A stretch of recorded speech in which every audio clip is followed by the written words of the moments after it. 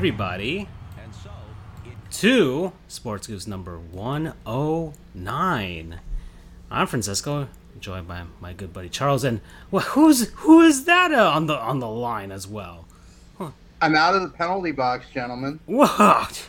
Well, maybe not a penalty box. I'm not doing anything wrong, but it certainly feels like I'm being punished. And the gods are pretty pissed off because we're hearing the thunder coming as you came back in. But who dares put this competent man on this show after 3 years of debauchery?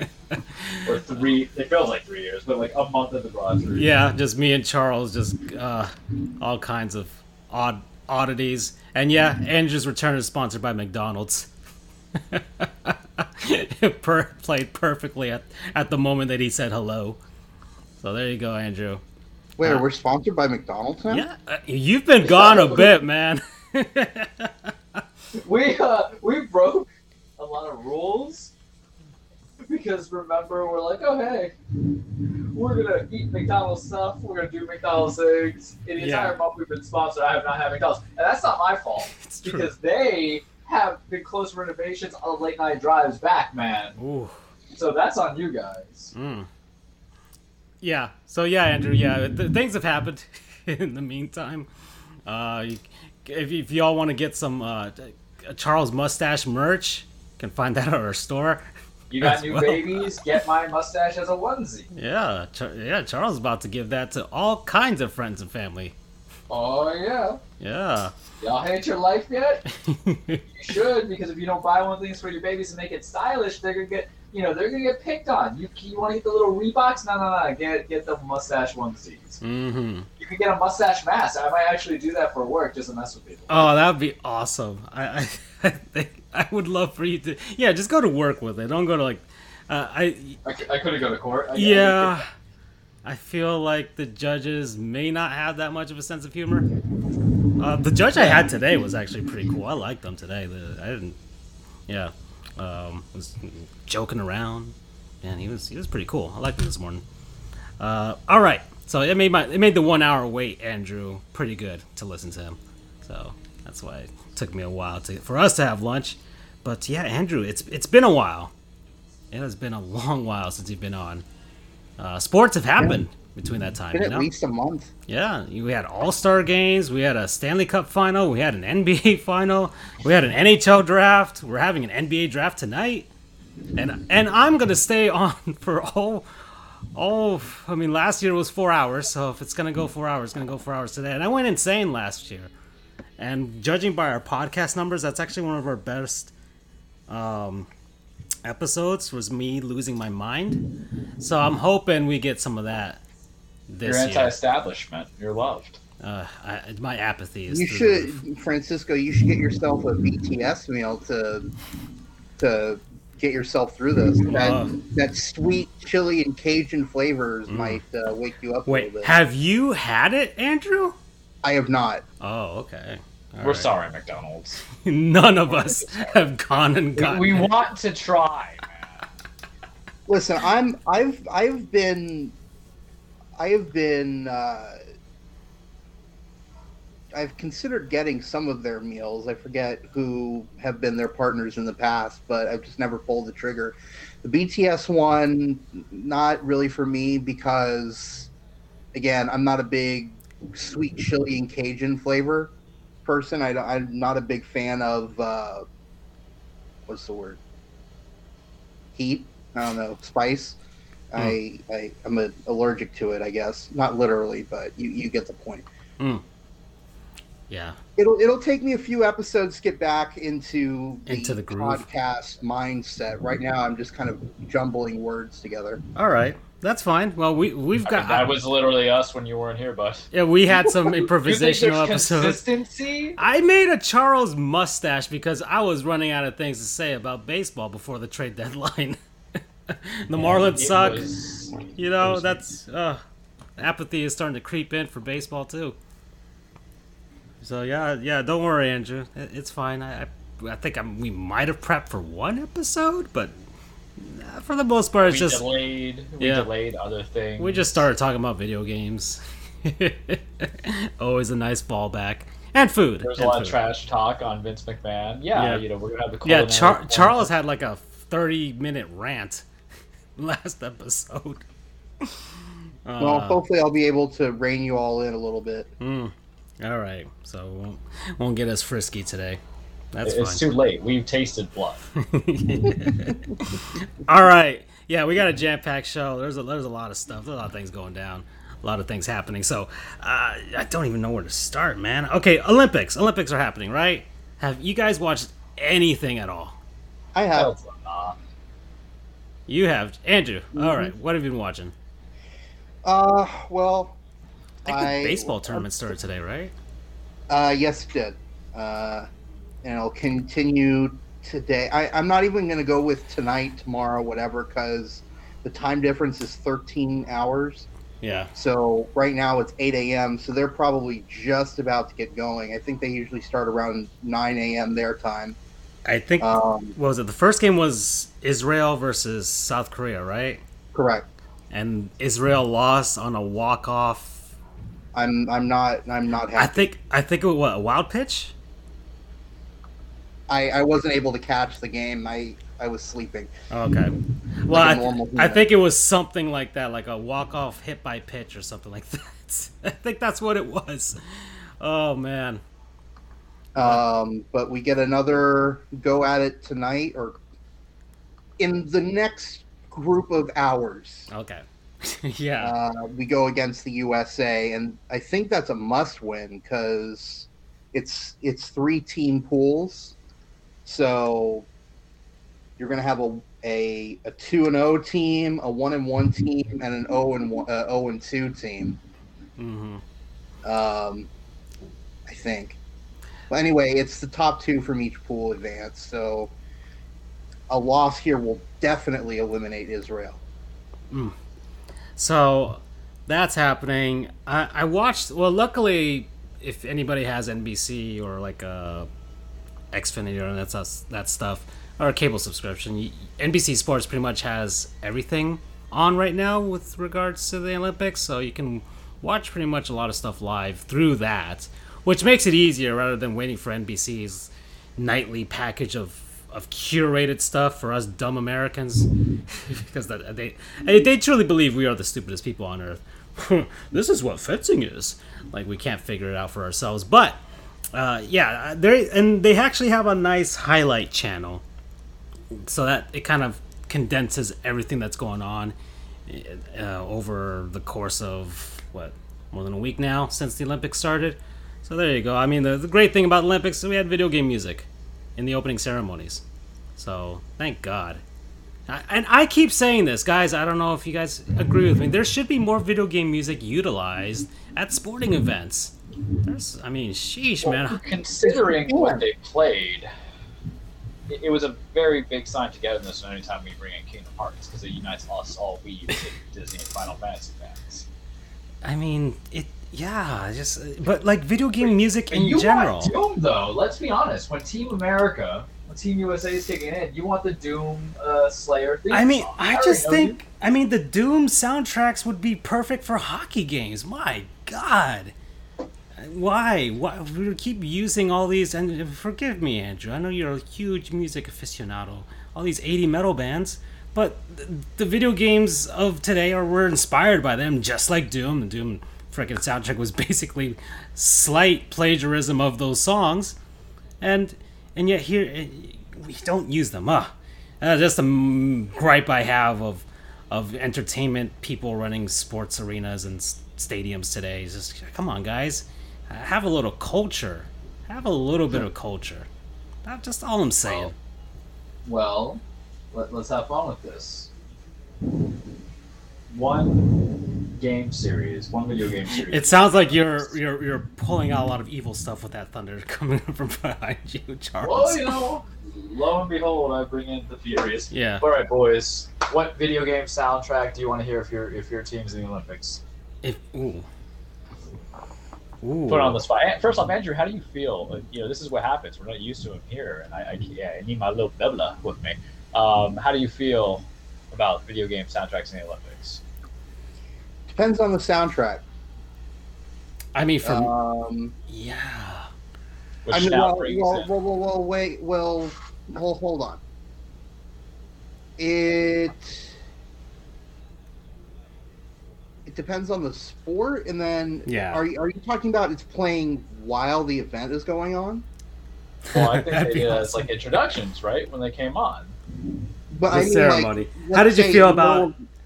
Let's say in the middle of a fencing match, they playing video game music. I think that'd be awesome. But that's just me. I've done it with Mario and Sonic, but yeah. I'm not a fan of adding stuff that is normally not there. Like, for example, fencing is always silent. Mm-hmm. I'm cool with, again, depending on the music, being part of the intro or whatever. Although I think it would be fantastic if they played video game 16-bit versions of the national anthems. That'd be fun. Yeah. Oh, like NHL 94 or something. Exactly. But yeah, I'm fine with it. Yeah. I don't see why it can't hurt. Okay, so Charles, answer your question.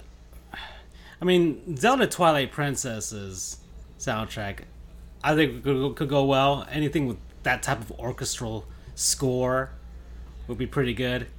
Just like a grand atmosphere, especially if you have like a storied franchise or something. I mean, like your New York Yankees who got spanked by the Rays today, 14-0. Yeah, we're like Team USA. This is basically round robin because both teams suck anyway. I have my suggestion. I think Andrew would agree with me on this one because it's so epic, and I don't care what feelings. You guys already know how I feel about that. For the last 3 years, I've talked about my natural to say, what am I winning out of this, right? You know, am I saving my village from being decapitated? You know, but up the ante. Well, some of them are, but yes. Well, ooh, I was going to segue to that much later, but you know, we won't hit that just yet. I actually thought about what I was going to write to that segment. I'm proud of myself. But anyway, back to that before we go into the tangent that I would have had. It was just the orchestral menu for Halo would be awesome. Yes. If you have reverence of like non-hillbillies representing Team USA, but you know, with those non-hillbillies who are just coming in and going, basically have Simone Biles coming in because you know it's the end. You just have that whole with Master Chief and the Arbiter in the background with the Halo. I'm like, that's basically her. She's the end of things, guys. Or Team USA women's gymnastics in total.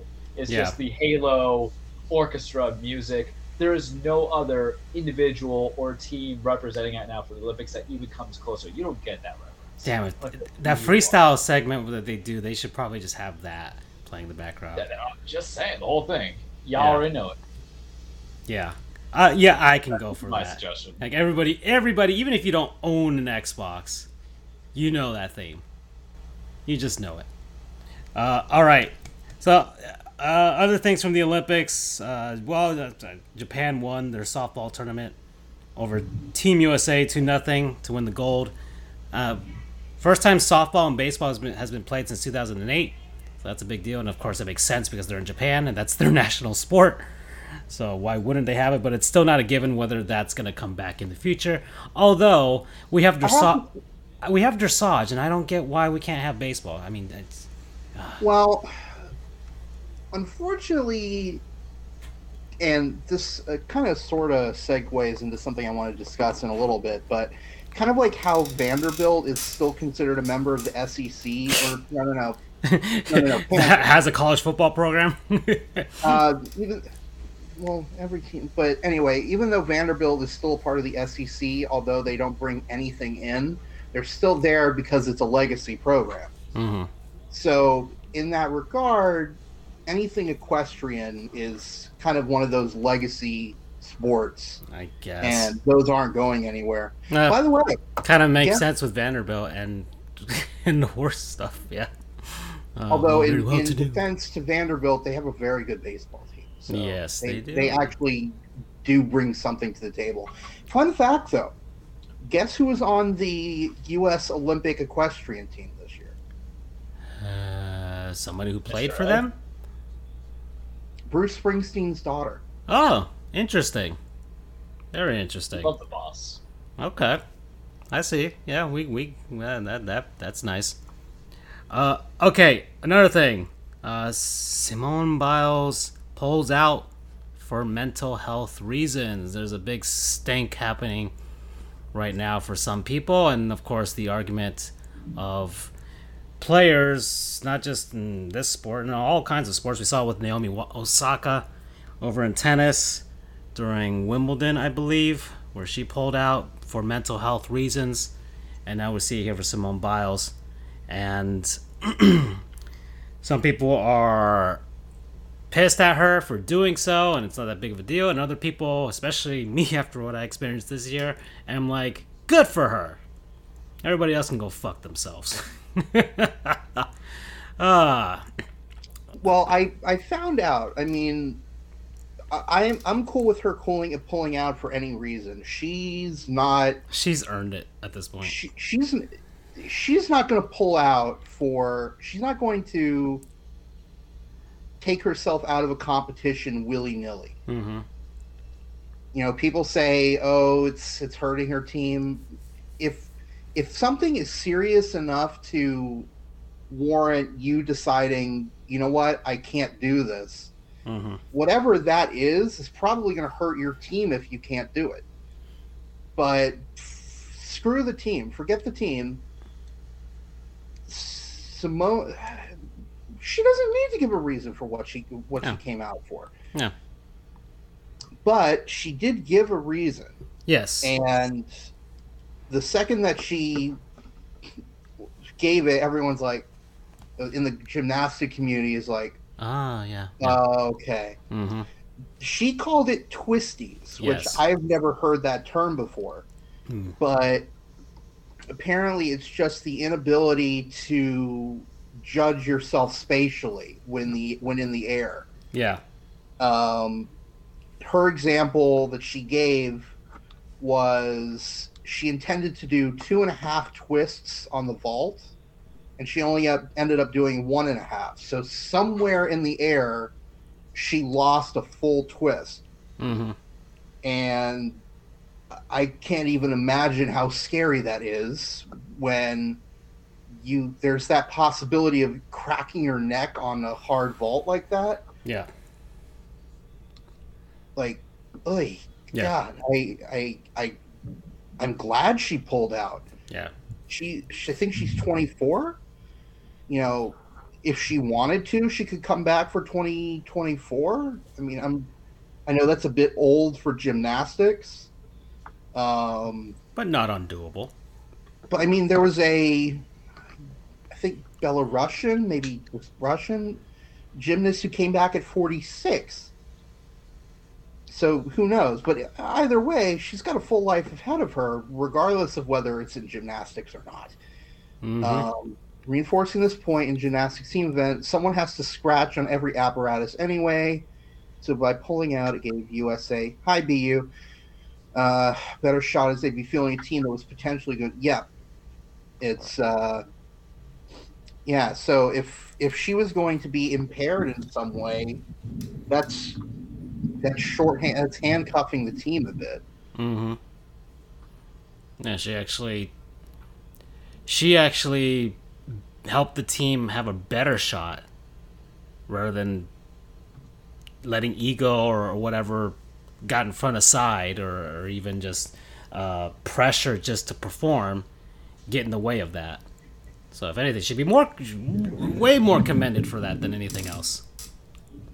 So good for her. Good for her. Everybody else just screw themselves. All right. Mm-hmm. Sheesh. My hot take is essentially this: the Olympics don't matter. It's all fake, right? You're going to complain about an individual making a determination whether you like it or not, for her making her own choices. And in honest, y'all don't care about Simone Biles. Y'all don't follow Simone Biles. The reason why I like Simone Biles is because you're told by ESPN, by the country, NBC, by sports, whatever thing is, NBC, that she matters. You don't follow gymnastics as it is. Yeah. She is not your love child. It's the same way of how none of you guys followed swimming. It's how none of you followed true running with Usain Bolt.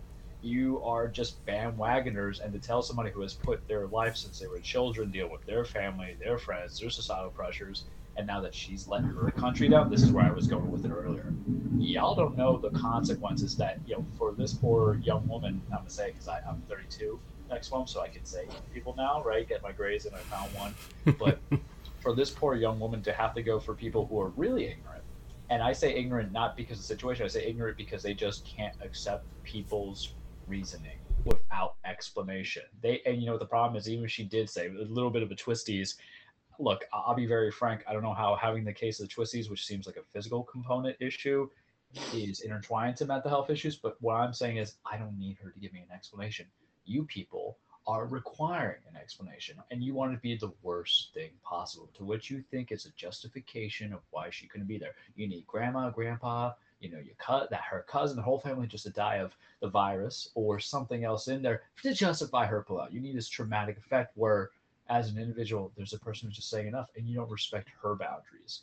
None of you care in that sense. You put on this fake collage of the Olympic itself for this nationalism, pride, and everything coming like that. But this woman who has just kind of put her own heart, sweat, and tears coming into it, has to come down to hear some guy who's eating Cheetos or some gal who's eating Cheetos on her couch, trying to critique what all this is meaning for T-Work. I don't care about that. Frauds you are as fan bases, even to that, to even support her. Not a fan. Shut the hell up. She's a grown woman. Let her make her own decisions, because you know what? How are you going to feel if you were trying not to even... How bad do you feel going to your typical 9-to-5 job, whenever on a professional level, at a retail level, at the gas station, at Burger King? When does it even have to inquire to your manager why you just didn't want to come to work today? Why you want to ask for that day off? That PTO that you're so used. Get the hell out of it. Yeah. Why aren't you serving up BTS meals? They're sponsoring us, so we're not gonna attack it. We love your BTS meals. Yeah. Why aren't you giving us your tuna that's not tuna at Subways? Charles, Andrew, and Francisco, and B, you need that. All right. So that's our take on that. So let's see. We can move on, shall we? We're still not at NBA draft time. That's fine. We still really don't care, so it doesn't really matter. I make a motion. Yes. For our next topic. Yes. And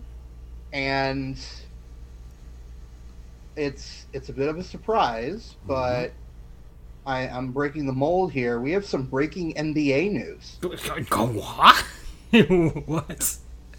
Apparently, the Lakers are near a deal to acquire Russell Westbrook in exchange for Kyle Kuzma, Montrezl Harrell, Contavious Caldwell-Pope, and a 2021 first-round pick. But they're also supposed to be for Buddy Hield. So it's like, can you get both? I don't know how. Yeah, we'll see. Should we chime in on this before? I could chime in on briefly of why it's good breaking news and why it might be possible. Because nobody is under contract this year except for LeBron, AD, KCP, Montrezl just probably opted in, and Kuzma. So what happens is you still have an open of 10 roster spots. You trade away Harrell's $9.7 million player option. Kuzma's remaining 2-year deal. All this other stuff, it absorbs it. But $41 million is what you could be paying for Russ, and how that spacing is going to work. Buddy Hield, on the other hand, that's great. Kings suck. They'll steal his soul. He's a sweetheart. We like him. I love Russ. You guys know I love Russ. I know he offers literally anything, everything but his ego as a positive thing. That ego, though, I love it so much. The guy can at least kind of make it, you can feel his passion. But on the Lakers, with LeBron, I have a feeling that locker room, there's going to be a lot of locker room fights. I don't like well, hurt, he'll be back home. He is from L.A. Everybody's from L.A. now. Just get to DeMar DeRozan. It's okay. Go from there. But let's be fair, too. This is a knee-jerk reaction, not because of the fact that they really needed Russ or they even really need Buddy. It's more of a knee-jerk reaction because when Davis went out, it was just like, it's just LeBron and nobody else. This is the product of just bad free agent signings. And I remember a year ago, it's like, damn, they got better with all these guys. And realizing Dennis Schroeder, and to be fair, Dennis Schroeder and Russell Westbrook are probably the evolutions of each other. And I'm playing Pokemon right now, so that's what I'm saying. Bad three-point shooters can drive the lane when they remember to. Sometimes there's a little bit of that cockiness that comes into it. But they're going to let Schroeder go. So more power to them. but that doesn't solve their small size problem, because all you have if you let Montrezl Harrell go is Marcus Gasol. Ancient Marcus Gasol. Very slow Marcus Gasol, because here's the thing too. When you got Andre Drummond, it was that 1 year deal. You don't want him back. You don't want him back. Let him go to the Kings. He ain't going to be that offensive unit that you want. Yeah, I forgot Andre Drummond was on the Lakers. Exactly. And unlike McDonald's BTS meal, he's kind of forgettable. We haven't had your BTS meal, but we want, and just like Andrew, so in breaking news on the NBA, it's unforgettable. Andre Drummond's. Andrew, did you watch any of the finals? Get ready for a surprise, gentlemen. I did. Because I think my coronation is coming, but I want to hear the non-biased intake here. I think the inundation of our group chat for Game 6 and stuff running up to Game 6 kind of compelled Andrew to watch Game 6. Well, I was going to watch part of it anyway because I have a general interest in watching clinching games for major sports. Fair. If I don't really have any general interest in the sport or what's going on, it's like, yeah, but I can see the celebration, so I'll pop in toward the end. So that was what I was doing there, and I definitely caught a good game. Giannis was on another planet. Would you say that it's like Olympus level?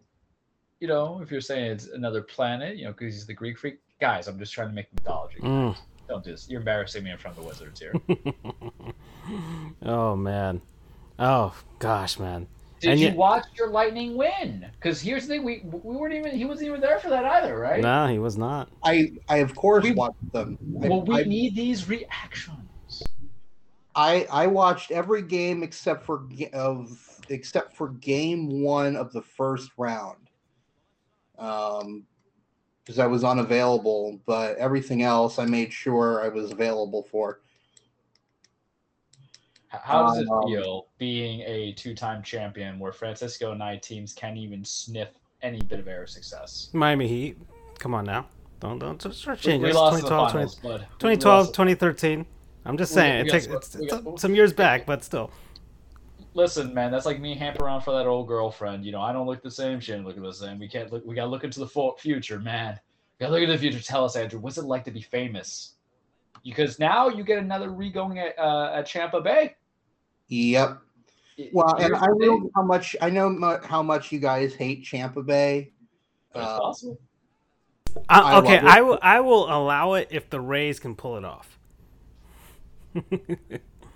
I'm on anybody but the Boston Red Sox right now. Or if so the Bucks win again, or if the Lightning three-peat, then I'll allow it. No, then I'll have no choice but to. Okay, but the whole Tampa Bay thing, I think once you have four in the last 2 years. Riddle me this though: you already had. I'm just jealous. You had Tampa winning, the Lightning winning twice. Buccaneers on paper, Aaron Rodgers going back to Green Bay in a very Queen petty move by Aaron Rodgers. That even though I have that petty towards him, I respect the petty because y'all know me and how I do things. There's still, Tampa's still the team to beat. I said it. If you get double and double going on there, man, I think you have to acknowledge it because you're talking about two possible back-to-backs in different franchises. Be damned where the Rays end up doing with their lives. It's compelling stuff. No, but to give you my reaction, it's weird. I don't want to say it's lost its luster because it's still amazing. I'm still extremely excited to be a fan of the team, and last year was one thing, I mean, I've been a fan since 2008, which was when I made the conscious decision for all of my sports, with the exception of NFL, because I really just still don't give a damn. I made a conscious decision to, instead of chase players for fandom, I would settle on teams, and I settled on Orlampa teams. So Lightning, Magic, Rays. And I guess now I'm a Bucks fan because we have disowned Jacksonville. Yeah. Well, but did you though? Because you've been playing with just a tip on that. Damn, man, I am good. It feels like 7 months. I'm done with them. Just killed a mosquito mid-flight right in front of me. There we go. Okay. All right, Billy Badass. Yeah. Oh boy. Oh, Andrew. Speaking of disowning, we must for certain reasons. The power of Tom Brady compels you. Yeah. Oh my God, is he becoming likable too? Oh my God. Well, but his cockiness is starting to become like, all right, you've earned it. It's Miami cockiness. Oh, before your comment or something, but I just want to continue my train of thought. I kind of got a little bit distracted, but anyway, since I've been a fan, and I know there are fans out there that suffered a lot more. Fans of the team back when it was first started, those were bad years. But since I've been a fan, it's been a lot of near misses, which in some ways hurt, I think, having been a fan of a team that has gone 0-12 and has suffered through really shitty years. In some ways, I think those near misses hurt worse. Because it's kind of like, winning fourth in the Olympics. It's like, could I have done just a little bit? Could that one play or something like that?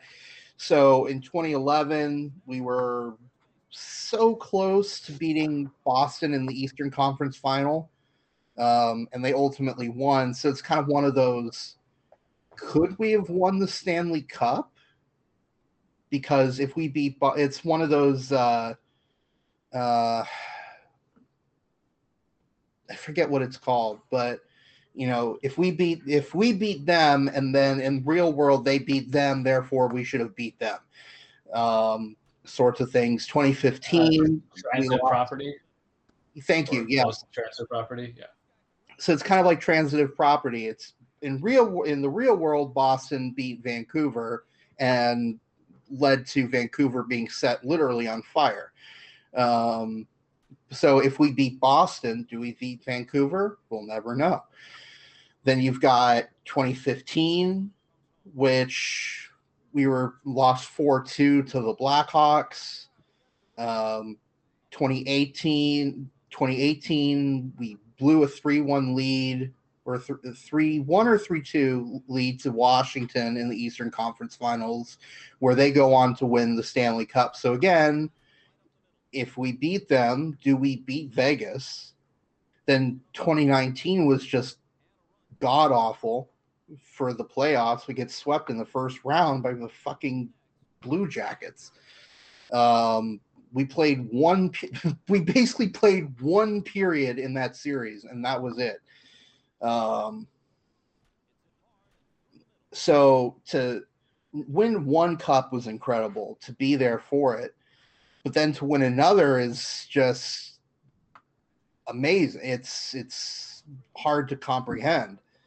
But it's kind of bittersweet because, what's happening now should have happened last year, which is the dismantling of the team, because we were above the salary cap, but because Kucherov was on the long-term injured reserve. On purpose. I will debate that until the day I die. And I will say that he and the Lightning knew what was going down, and he willingly got the surgery. Mm. We've had this conversation before.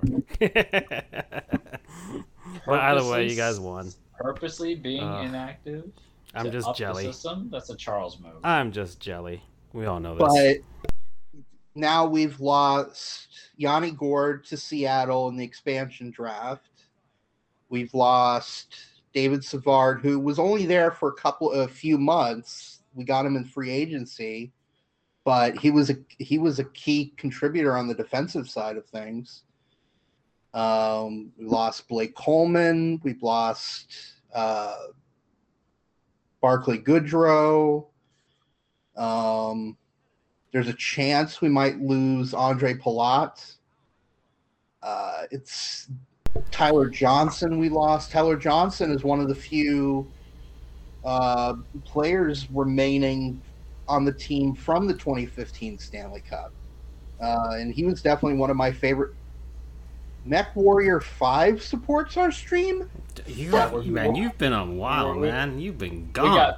We got that BD. I love Mech Warrior. I played the hell out of Mech Warrior 2 when I was a kid. Hell yeah. And Mech 3. I love Mech Warrior. I say fuck you to all these people that say MW2 is Modern Warfare 2. No. MW2 is Mech Warrior 2. Ooh. Buddy.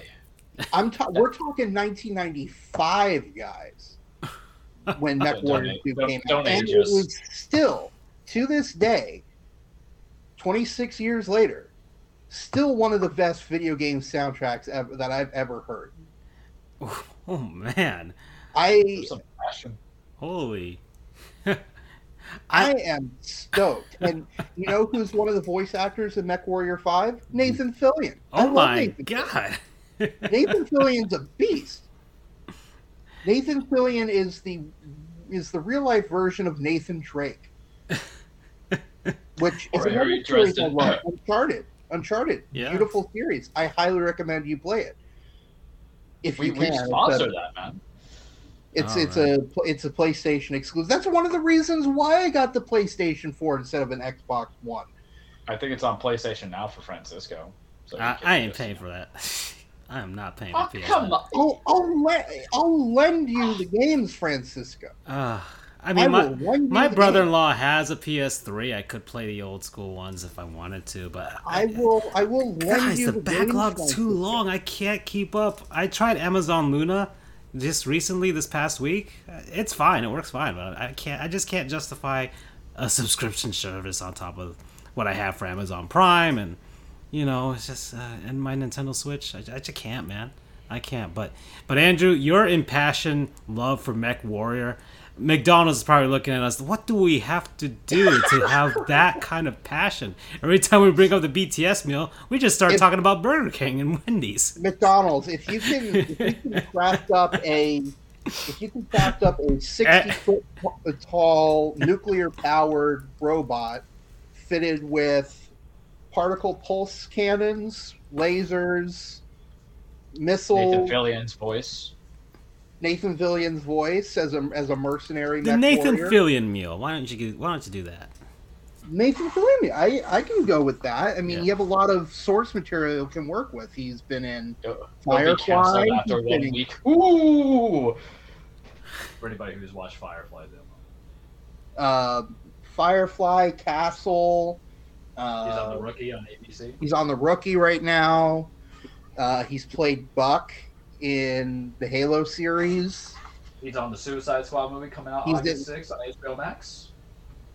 Which I heard terrible reviews about the first Suicide Squad, but just by virtue of him being in this one, I am watching it. If Nathan Fillion, where Nathan Fillion goes, I go. So thank you, Mech Warrior 5, for getting me on such a huge tangent away from the Tampa Bay Lightning. Well, it was a beautiful tangent, Andrew. We wow, that is such an impassioned love for Mech Warrior. Oh boy. And one other thing, one of my fellow moderators on RCFB, I love this man because It's like he's my long lost brother, because this is a man who loves Mech Warrior, and one of his favorite movies is The Hunt for Red October. Be still my heart.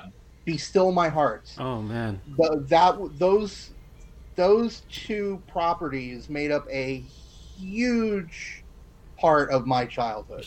You should get him a Charles mustache pillow. Why don't you get him one of those? I was a very weird child. My favorite movie was about espionage under the sea, and my favorite video game was massive fighting robots destroying each other. That just sounds like a typical 90-year-old male, yeah. Yeah. Okay. So let me finish my lightning discussion really quick. I apologize. Sorry, I have a lot of information that I'm cramming into this podcast because it's my first time back in a while, and I've missed a lot. But it's sad seeing these guys go, and this is really sort of my first wholesale loss of a lot of players from a team, especially very beloved players. You know, Tyler Johnson was my favorite player. I know I say I can still have a favorite player, but not follow them from team to team. But A, he wore the number 9. B, he's from Seattle. And C, he's a small player. I have a tendency to gravitate and follow smaller players. It's kind of like the little scrappy guy. You know, Martin St. Louis, another small player. It's like you love that little underdog aspect of them. You know, it's kind of like in the NBA, Muggsy Bogues or Spud Webb. Nate Robinson. Nate Robinson. Yeah. You root for the little guy, literally. I mean, 5'9", 5'8", 5'9" is not little. Yeah, they're our size, but compared to Muggsy Bogues and Spud Webb, but compared to a lot of hockey players now, you know, it seems like 6 foot is the bare minimum now. I mean, you can reach 6 feet on skates, you know. No, 6 feet without skates. I know. That's what I know, but still, you can get to 6 feet on skates. That is true. Zdeno Chara 6'9" without skates. Good nice. Lord. Oh well, nicer than that is I'm 5'9". Do you know what that is in inches? 69. 69 inches. I'm 69 inches tall. But anyway, it's I feel I kind of understand now what Francisco went through in 97 and 03. I mean, obviously you had it a hell of a lot worse because you lost your entire fucking team and there was no reason to lose them. But it still hurts, though. These are guys that you've been fans with, you've been a fan of for 9+ years. The salary cap is just kind of forcing you guys to do it. I know it is. That's just the thing, you know. And I like the idea of the salary cap as much as it bites us in the ass or bites anyone in the ass, because then you don't have situations where the Yankees buy up Joey Gallo or Joey Gallo and Anthony. We didn't buy him up; they traded for him. First off, Anthony Rizzo is gone this year as a free agent, so I won't hear that slander. 2, if you're gonna put it on the modern stuff, you gotta put it on the Dodgers. They're the one that were paying Mr. Touchy $40 million a year. I only called out the Yankees because it's the most recent. But yes, recent. But I gotta defend my team because I got nothing, man. I got nothing. My happiness with them is you're happy. You're talking about Tampa and this dynasty they're creating. I look back at the Yankees dynasty and it's just ashes through my fingers. And didn't help that I sent you that tweet of our Lord and Savior and his at his golf tournament with Joe Torre and Bernie Williams and Jorge Posada and Andy Pettit. No way, Hall of Fame. What you sent me was the Hall of Competency. Man. Go ahead, Andrew. Throw your hatred on us. It's okay. So and again, I apologize for picking on you guys. It's don't hate the player, hate the game. Um, but this isn't the first time you guys have gone all in on free agency and shit. Can I just get a picture? Can I get a picture? No, I'm sorry, looking at ESPN stats. The Dodgers, the Padres, But why would you want them to have pitchers that only Aaron Boone will only ruin? Because I want to have it. But that's the thing. That's the answer, though. Because you could squarely put it on Aaron Boone. Because if you don't do it, then you're like, is this really a Boone problem now, or is it Cashman? And that's hard, man. Because what we turn from is just we get some guy who became a captain because all the other people above him got killed on the war field or on the battlefield. Whereas we look at Brian Cashman, and it's like, do I have to murder my own sibling on like Shakespeare on this? That's what it feels like. Just to give my very convoluted and over-dramatic example, because I'm a dramatic ass, I understand. I'm trying to get Andrew, because this is since we all are. Gosh, man, I cannot talk right now. We are on hockey right now, and you have noted a lot of changes to the Lightning, but there's a lot of stuff happening around the league as well. I mean, we had the expansion draft where your beloved Yanni Gord left to go off to play for the Kraken. And that was and by the way, that was ESPN's first coverage of the NHL in like 15 years or so, right? Like 15, 16 years now. And hey, here, get this though. The Lightning must be channel killers, because that's right. What was the last Stanley Cup that ESPN covered? Is it 2004? 2004. What was the last Stanley Cup that NBC covered? 2021. Mm-hmm. Yeah. So obviously that means that whenever ESPN's contract expires and they go and NHL goes with, I don't know, Sky Sports. Let's get the Brits in here. That means that Tampa is on its way to another World Series. I'm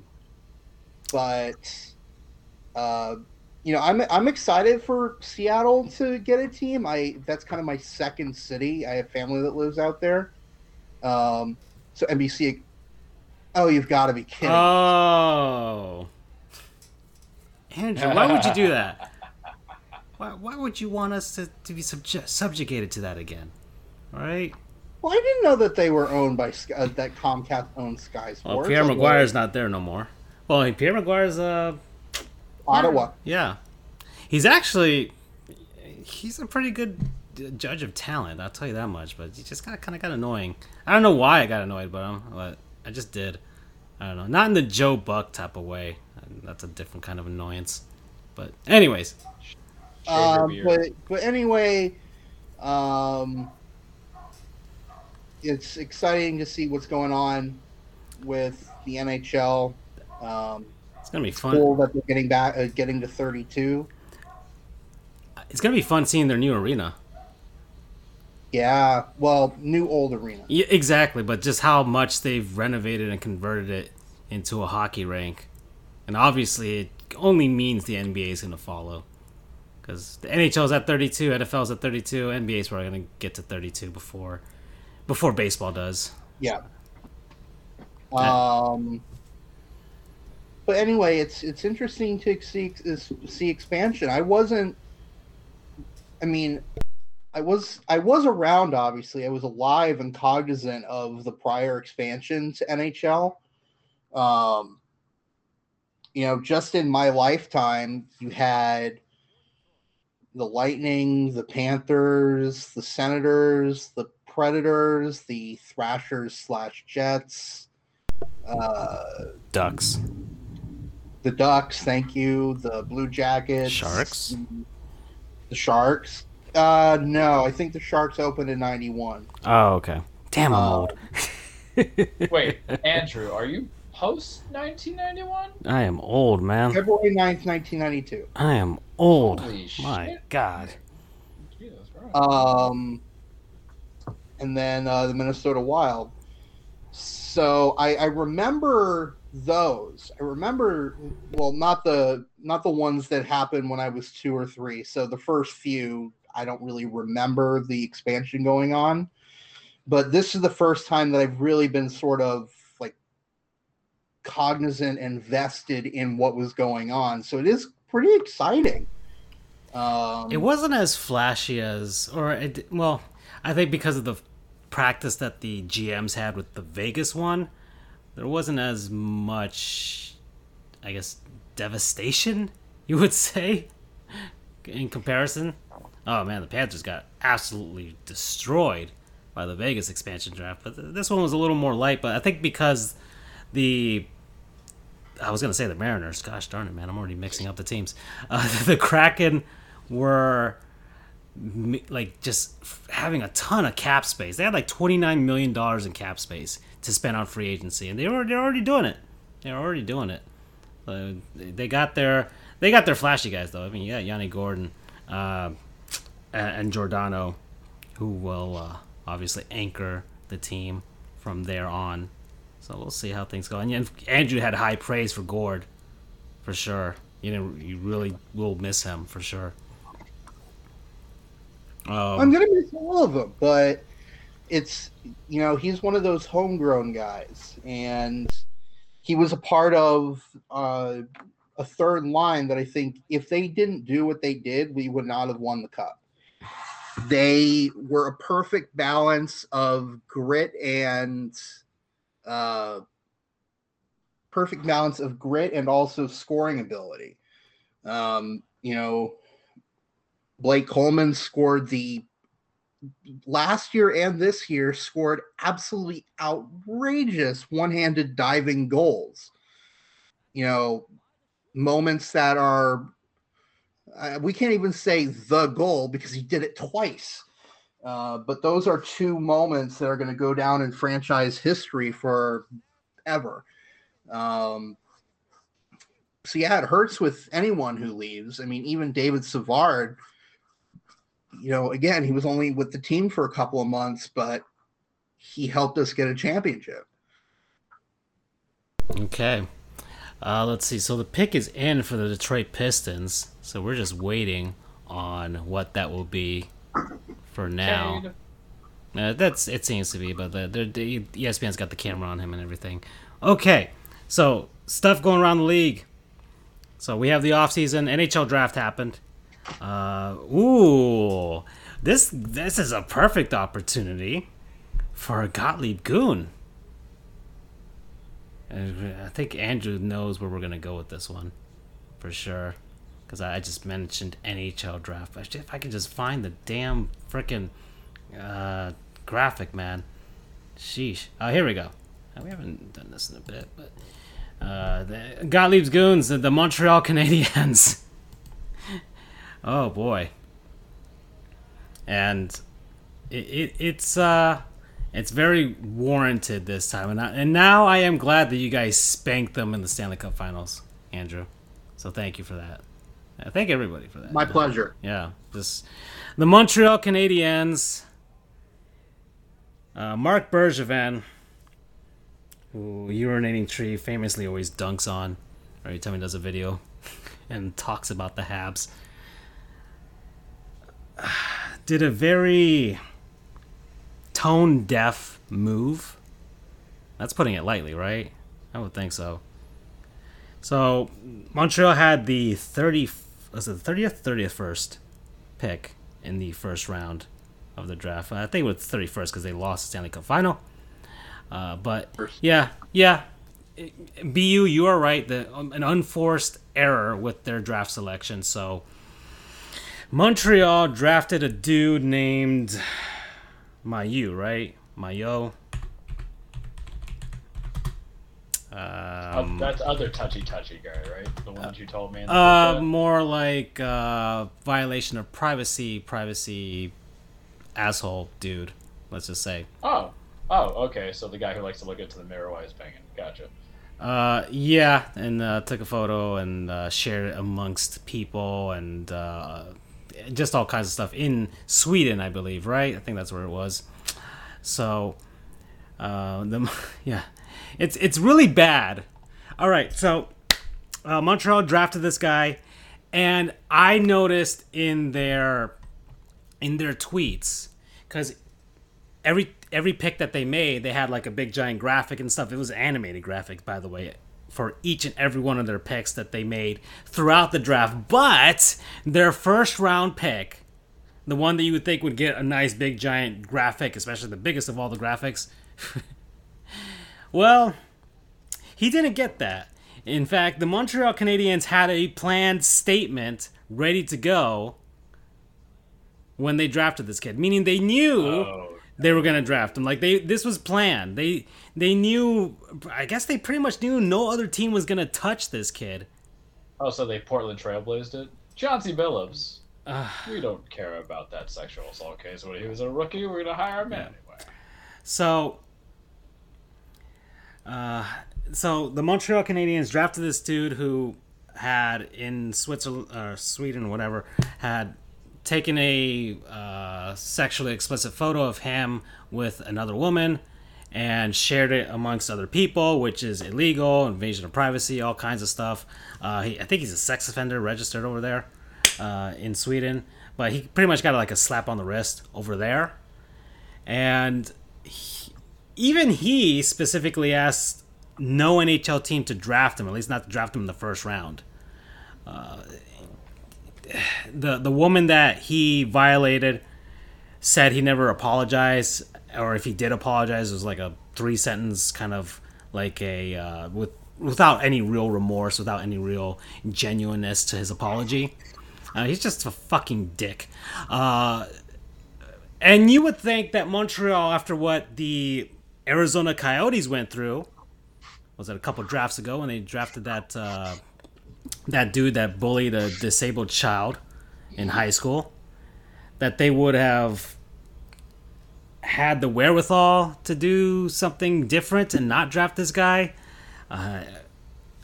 or just had that, just had some sort of awareness for it. But they knew what they were doing. They had the planned statement ready to go. They knew they were going to pick this kid. Mark Bergevin was hell-bent on drafting this dude.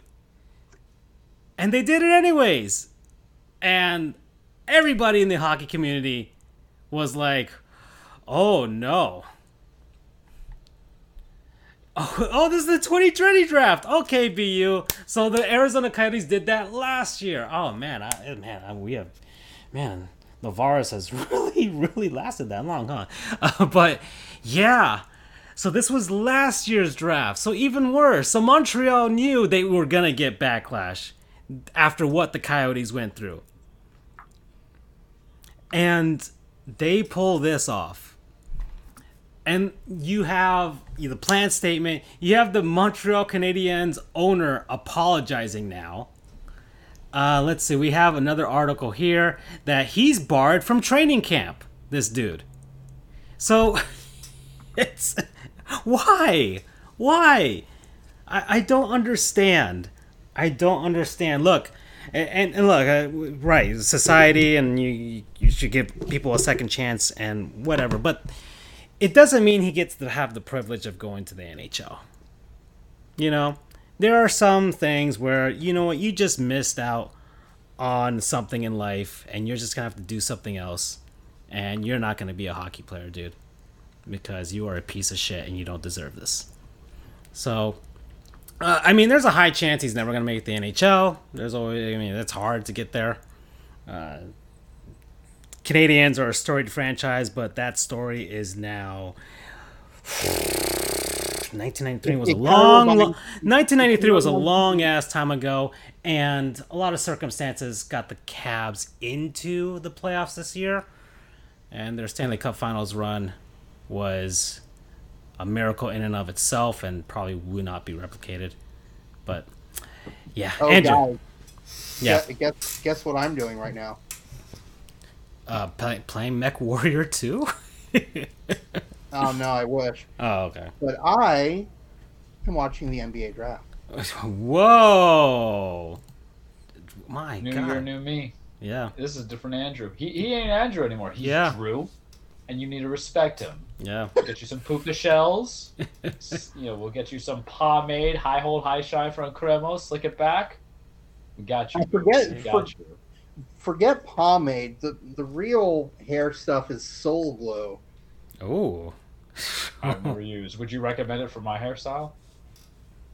No, it's if you didn't get the reference, then you didn't get the reference. Is it a movie reference?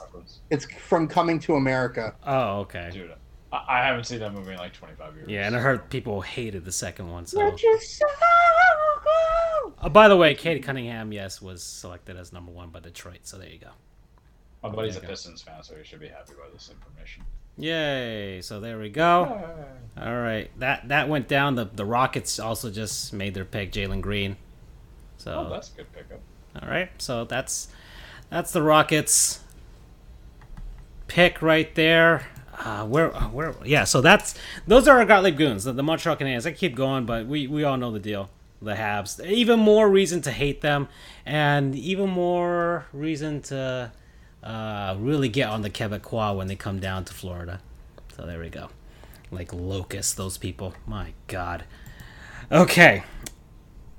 And BU's a Boston Bruins fan, of course. Any chance to hate on the Habs, he will join in as well. So there we are. A lot of other stuff went down. So, the actual NHL. By the way, the Westbrook trade is now official. Oh, well then. Whoa. It is Russell Westbrook, a 2024 second-round pick, a 2028 second-round pick, to LA for Kyle Kuzma, Kentavious Caldwell-Pope, Montrezl Harrell, and tonight's number 22 pick. Okay, there we go. Washington Wizards fans that I'm seeing in this chat are not happy. Well, they were already unhappy. Bradley Beal. So Bradley Beal, come on Miami, down baby. to Miami, baby. Yeah. Force that trade. You and Dame. Let's go. Be still my heart. Oh, man.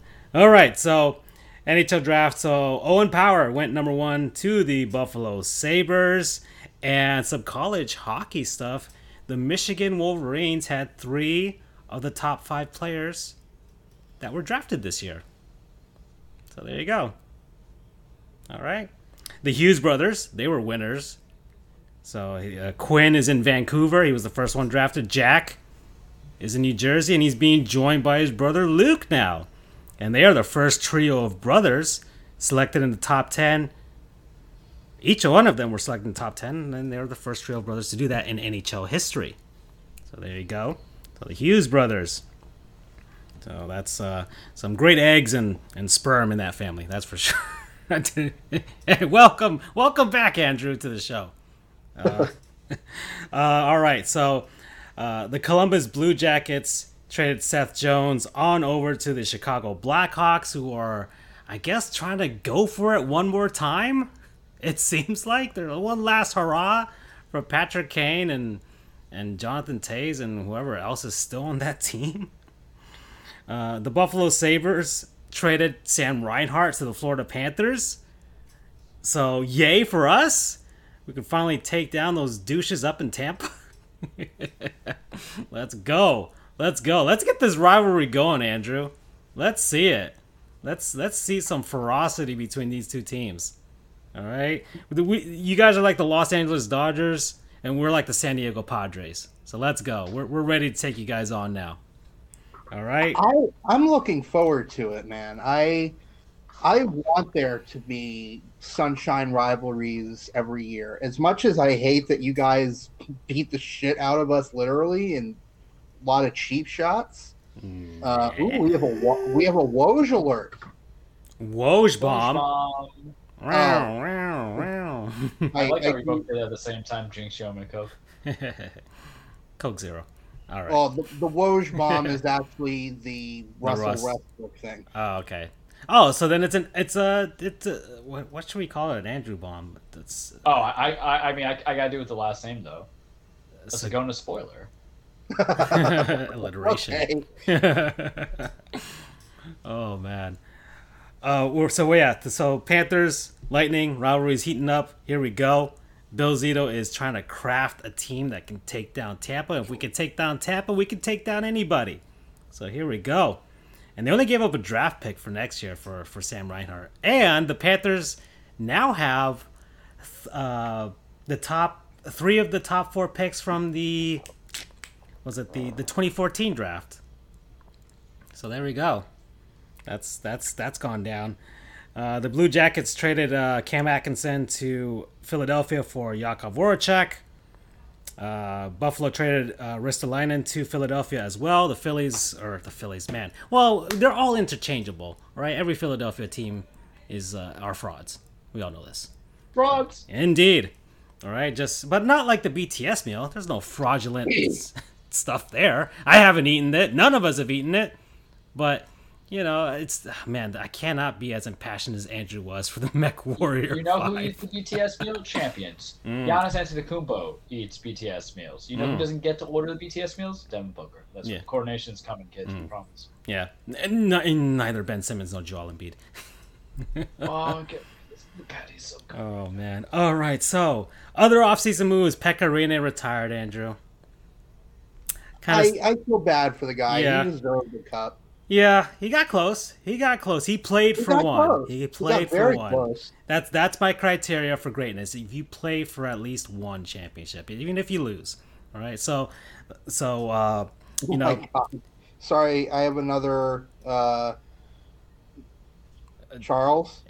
Remember how I was shitting on the Yankees earlier? Oh boy. Yeah, go ahead.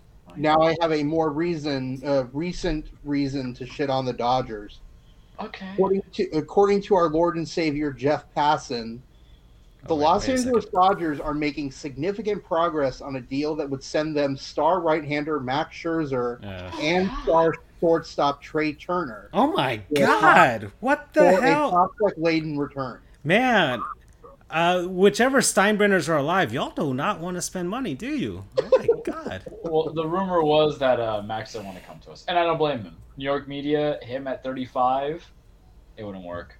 It would be, they would call him literally the savior, and he would get crapped on. I don't blame him. But Washington's really just blowing it up. I mean, Scherzer got one thing, but Trey Turner, isn't he kind of supposed to be your kind of cornerstone since you don't have Harper anymore? And Juan Soto is still kind of young to be deciding that. Yeah. Damn, man, Trey Turner. Oh, yeah, that's I didn't think they were like. I didn't think. Oh man, they really just got that 2019 championship and just like, all right, just Juan Soto for the next few years and see what happens in like 5 or 6 years. Here's the funny part. This is how they feel about the New York Mets. They're not even worth it to try to be competitive. Oh no, the National League East is a awful division. They're just like, you know what? Let's worry about that. No, like we don't care about chasing you bums. You guys, like I've made jokes like, oh, COVID is about to give the Marlins a chance to get back into this playoff race. It's kind of there. Look, the Marlins have played every team in this division a few times already. None of them are that good. None of them are. It's why our Lord and Savior is stocking up on pitching. And if we can just get a little bit of consistent hitting, we can win this division next year. Our Lord and Savior is planning for 2022, not for 2021, which is something the Yankees don't know how to do, Charles. We know. There's a plan. You guys just don't know the plan. I don't know. Well, no. Our Lord, Derek Jeter knows what the plan is. That's why he's implementing it in Miami, you know. Baby, I'm date night. I say, are you hungry? And I give suggestions, and then no one comes to suggestions. They just go to what? Chicken tenders, which is the equivalent of like, oh, let's just get bats that strike out when they don't connect. All right, so where are we? Yeah, so Pekka Rinne, he just, oh well, good career. Ooh, massive trade that went down. Marc-Andre Fleury, the defending Vezina Trophy winner, goes from Vegas to Chicago. I mean, Chicago let everybody go. Chicago is reloading. They picked up Tyler Johnson. Chicago, they're going for it one more. It's one last hurrah. This is Charles akin to the 2009 Yankees, I would say. One last hurrah. That's what they're going for right now. It was. I think if you had to go into a better equivalent, it's your 2021, Green Bay Packers trying to get to Aaron Rodgers back on a 1-year deal. That means nothing about the hands of Randall Cobb. Oh, yeah. All to go 13-3 get eliminated. Oh, boy.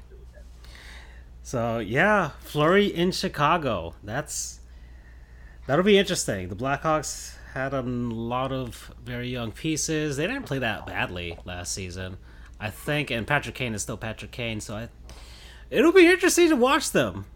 Let's see, a real full season. Central Division, St. Louis is probably going to trade Tarasenko. Dallas is there, I guess, but were they really? I mean, I don't know. All the divisions were weird, remember that. But once things get back to normal, we'll see how they do. Minnesota turned it on in the second half of the season and played well. I don't know if that'll be something that can last. Not sure. But we'll see. You have Colorado, who, man, I keep picking them to win the damn cup every year, and they keep failing me. Every damn year, something happens, and they just can't do it. They are knocking on the door, and they can't do it. They kind of feel like the Milwaukee Bucks, Charles. They kind of just feel... Maybe they need their version of Drew Holiday. Maybe. Just maybe. Who knows? Anyways... Vancouver Canucks buy out Braden Holtby, and he heads off to Dallas.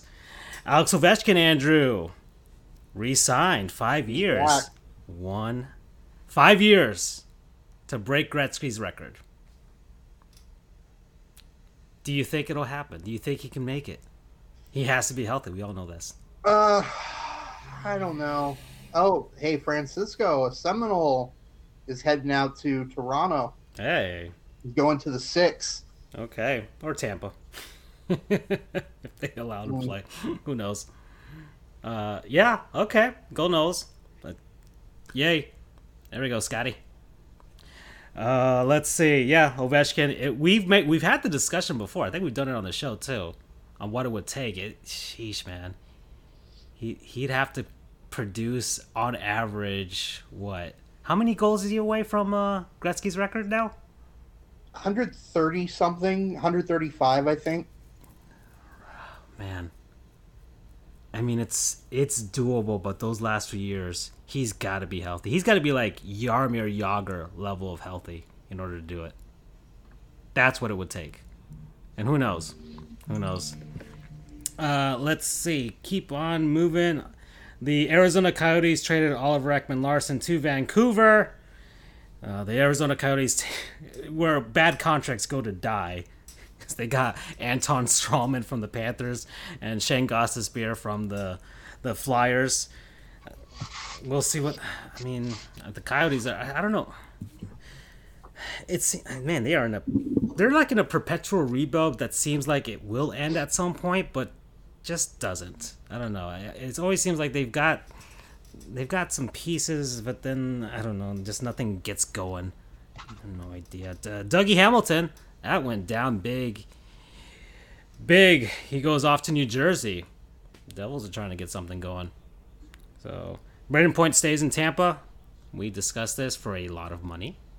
Man's getting paid. Man deserves it, but we'll see how that goes up with the cap with the Bolts.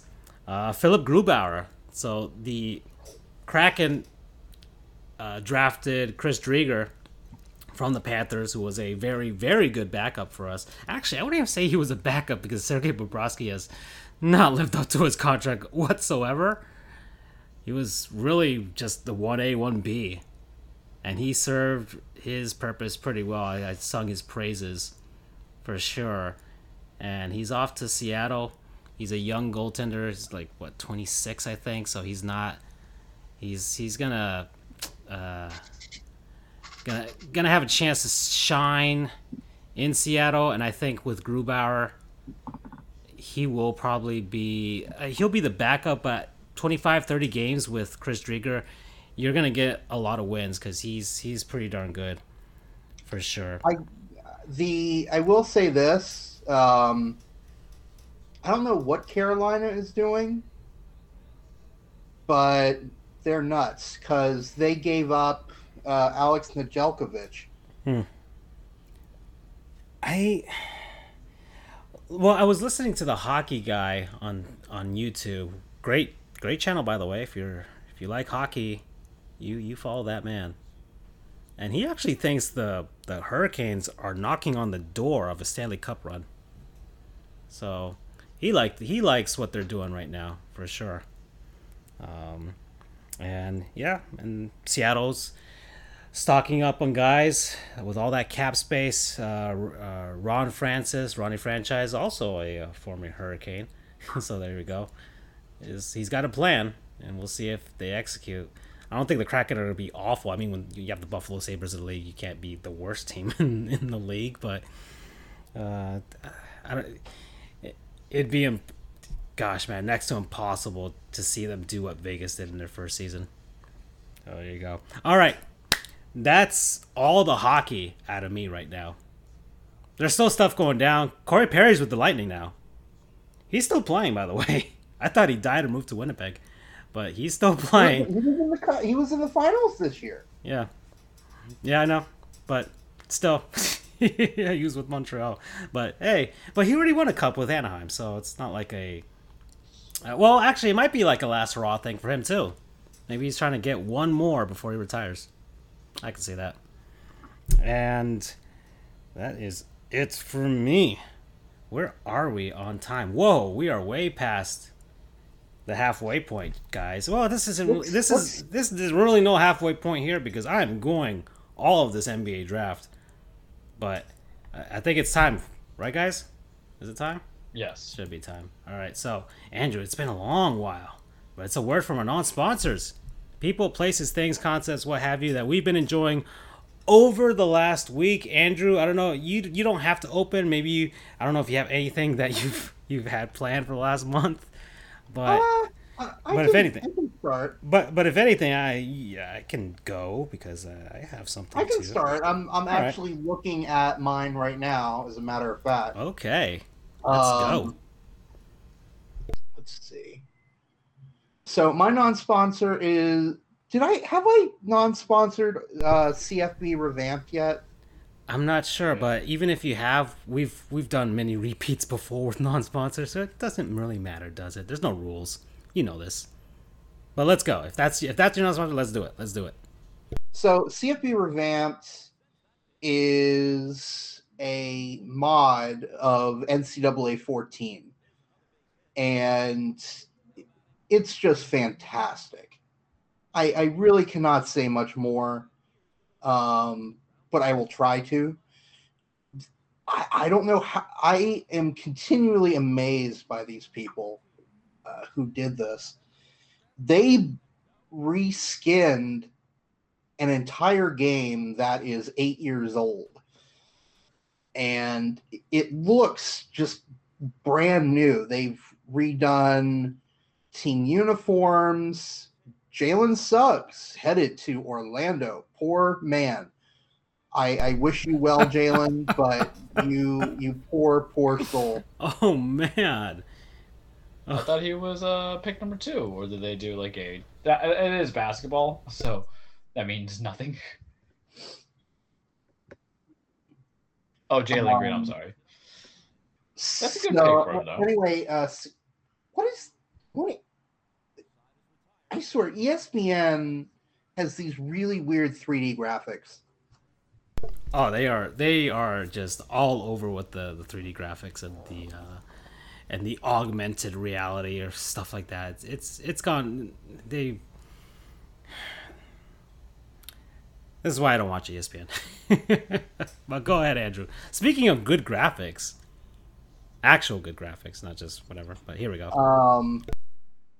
Although MechWarrior 2 had good graphics for its time.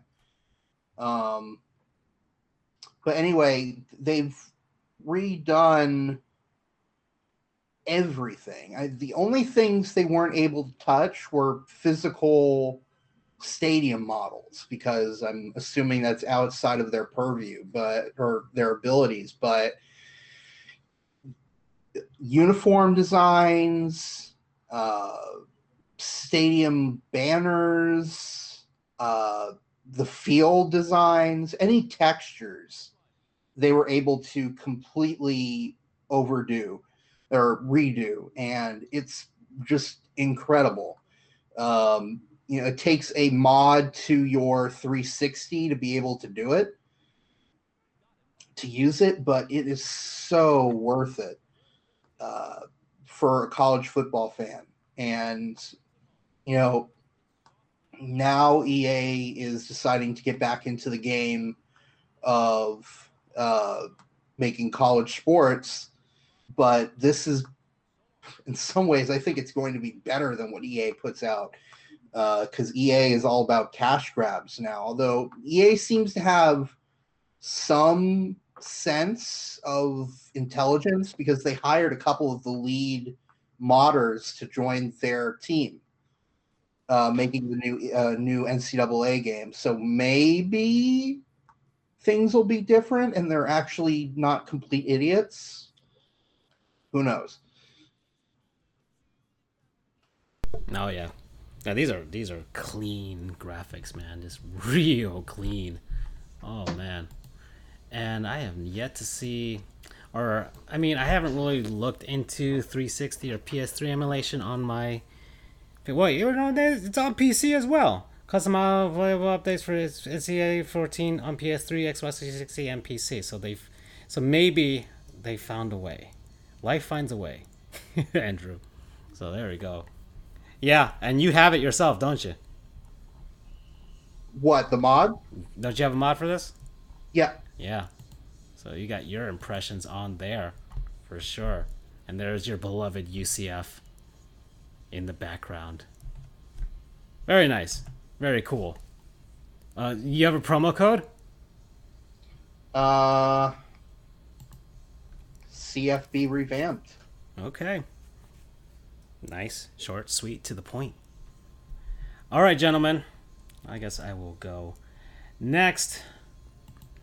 So, man, I haven't made this in years, but I got the itch to try and make some shakes, make some smoothies again.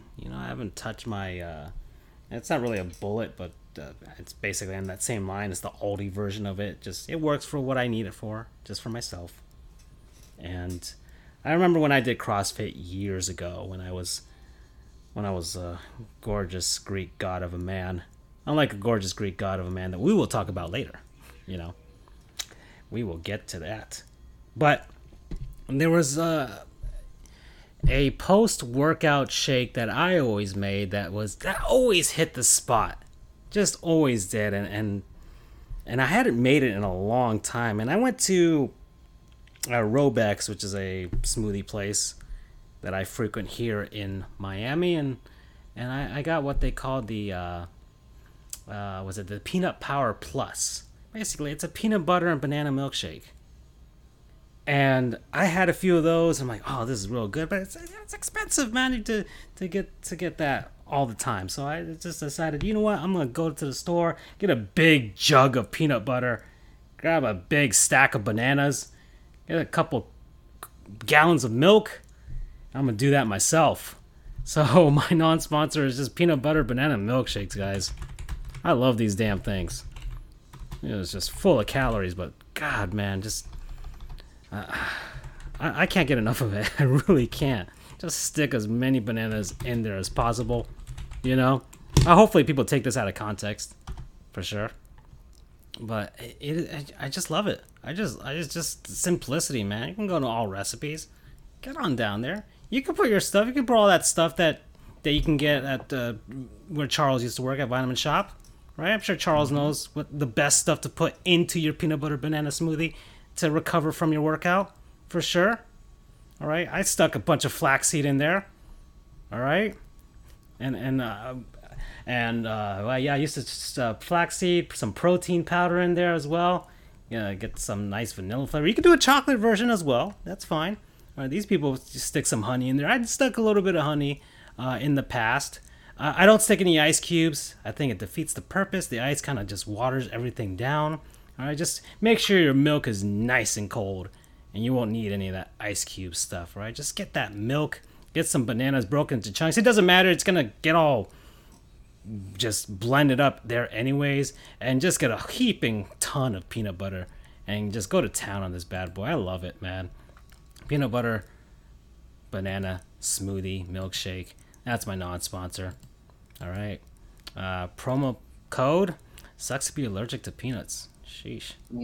Don't get to enjoy this delightful goodness. Charles, have you had any of this? Josh Giddey from the land down under is headed to OKC. Charles, have you made this for yourself in the past or had it? I have had the nut milk, yes. Oh, okay.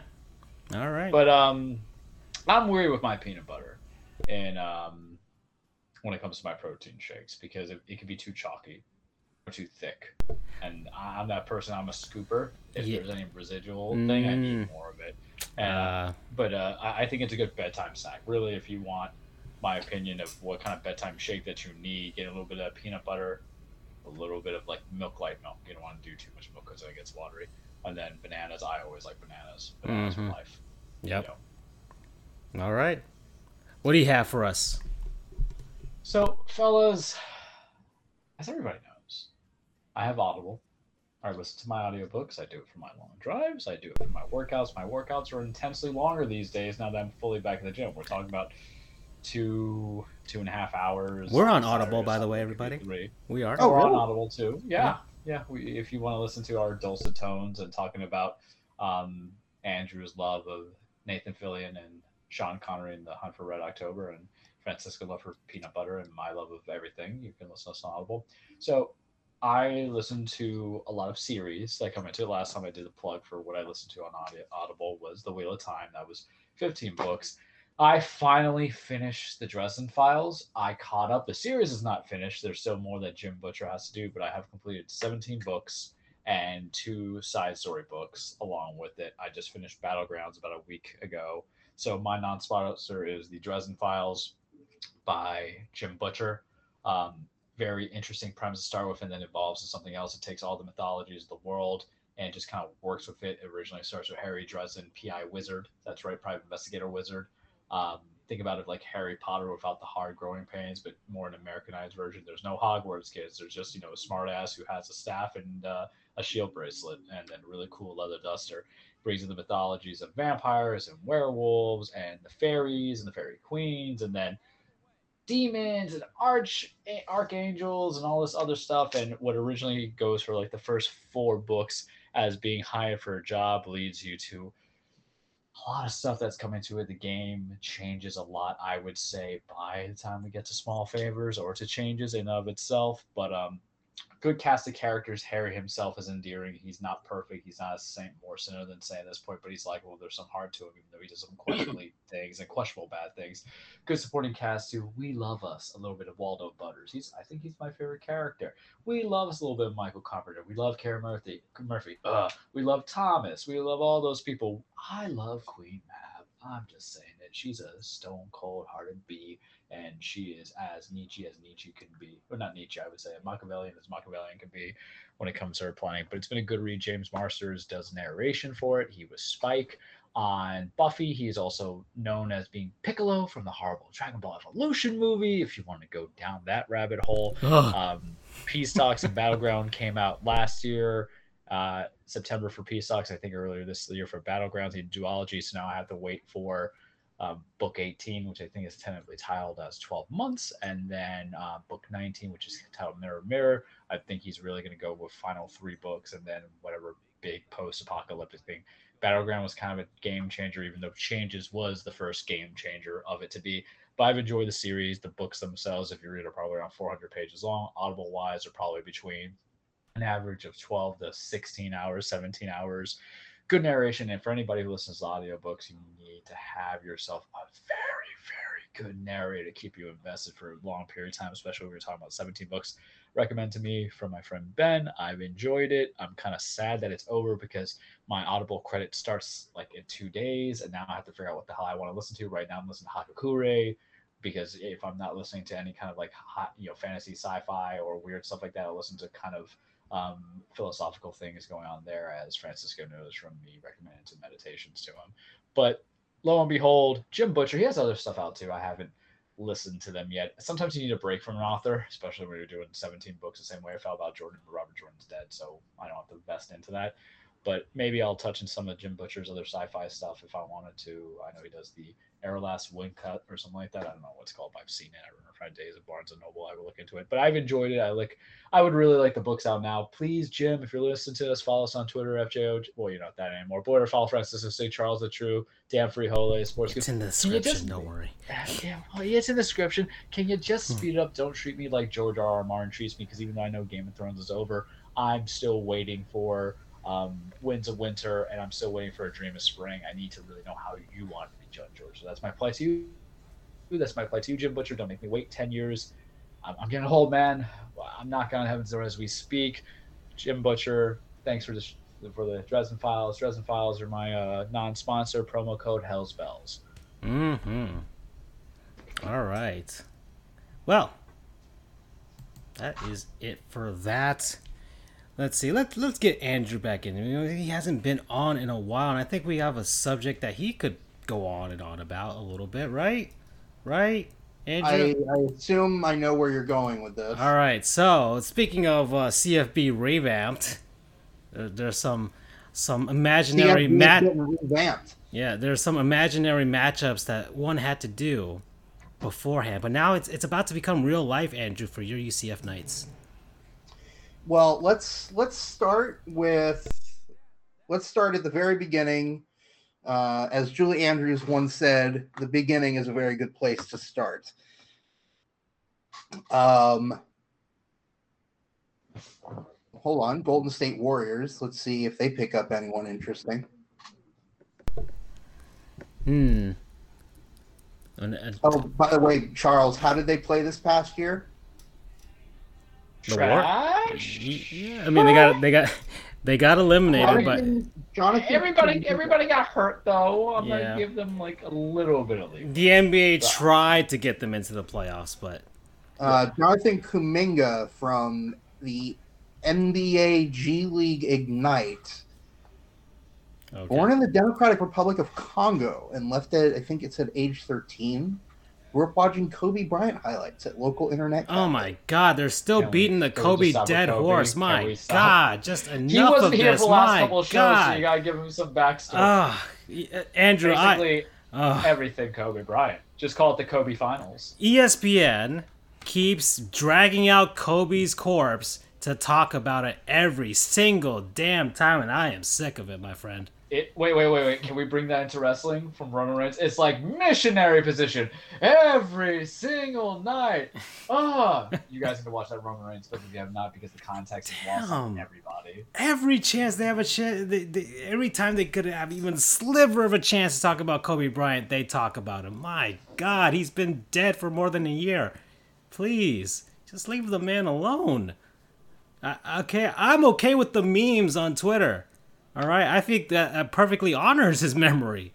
But ESPN, every time, man, have they talked about any dead relatives? We haven't have the sound on. Yeah, no. Well, no, that's usually tailor-made for the NFL draft. They keep talking about dead relatives there. Anyways, where were we? Oh yeah, UCF. Here we go. Well, I'll get to UCF in a second. So what started all of this is the University of Oklahoma and the University of Texas at Austin have decided to join the Southeastern Conference, the SEC. Holy shit. No one saw this coming at all. Although apparently it's been going on behind the scenes for at least 6 months. They are technically currently in what's called the Big 12 Conference, which the Big 12 Conference is exclusively made of teams from Texas, Oklahoma, Kansas, and Iowa. I'm trying to think if there's any others. No, just those 4 states. They are... Well, what about Nebraska? They're in the Big 10 now. Oh, okay. Never mind. They used to be in the... Thank you. Yes, I forget. Thank you, BU. I forget about West Virginia because they're all the way the hell out in West Virginia. They're It doesn't nowhere make any close to the sense. rest of the team.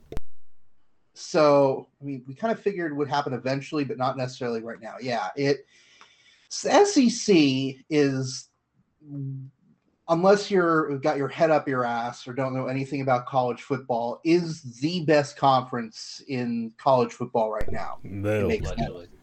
Allegedly. Boo. ACC gonna Boo this man. You've got Florida, Alabama, Boo. LSU, LSU. Trash. Yeah.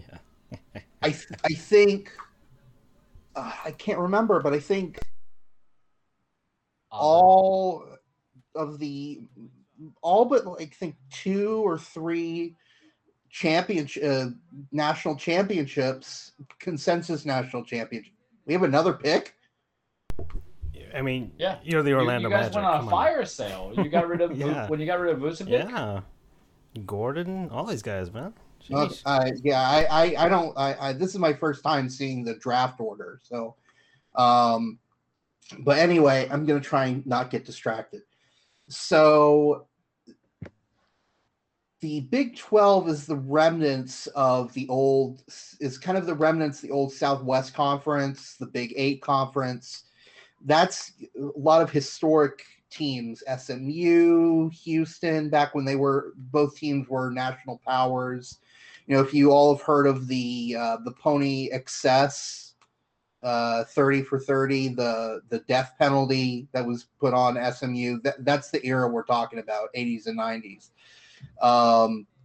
So it's a historic conference. They had a lot of great rivalries, but really the only 2 big teams left from that conference are Oklahoma and Texas. And they were really the ones buoying the conference because kind of like you have Bruce Springsteen and the E Street Band, or who is here's a good analogy.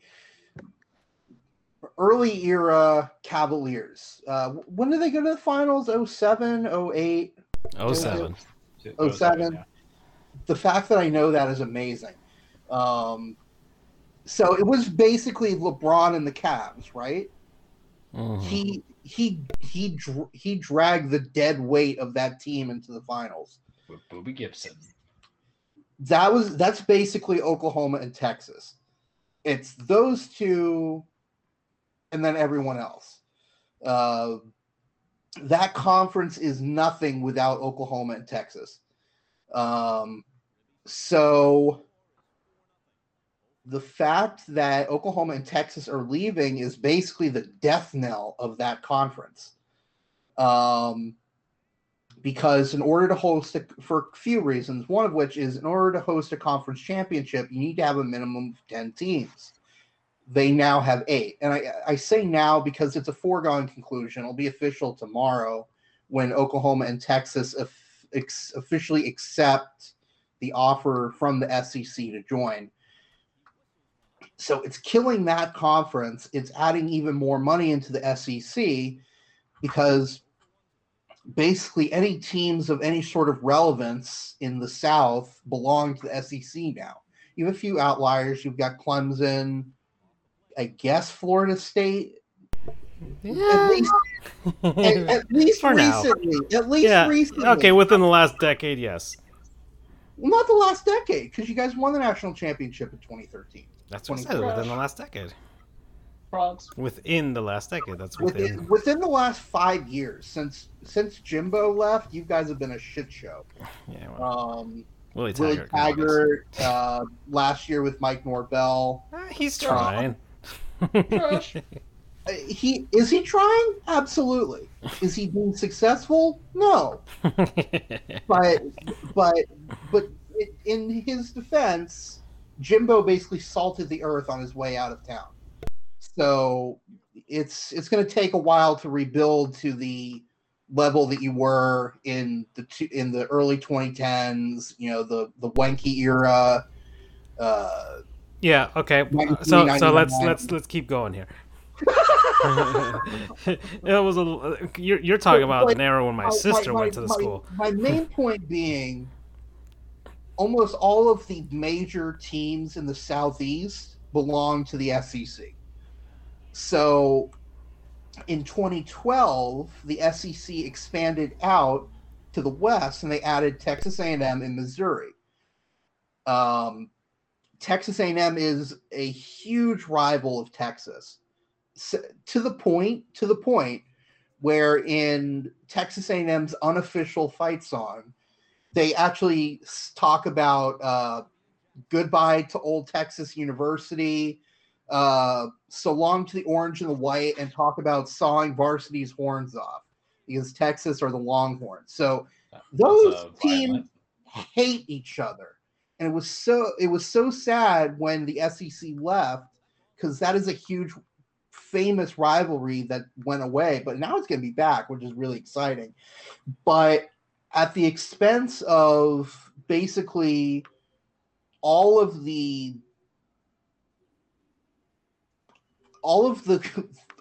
wealth in college football is essentially now in 4 conferences.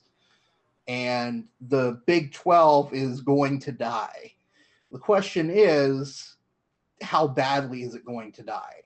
Because there are rumors that the American Athletic Conference is going to poach anywhere from 3 to 8 of the remaining teams.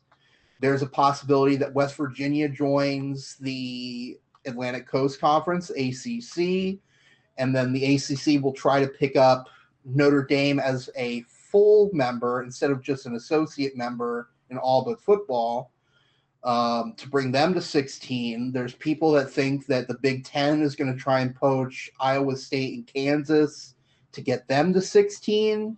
There's people that think the Pac-12 is going to expand to try and get 16 and pick up Oklahoma State.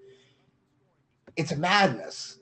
The last time this sort of madness happened was in 2010, the early 2010s, when you had a huge amount of conference realignment. That's where you got the Texas A&M, the Missouri, TCU and Utah left lower conferences to go to bigger conferences.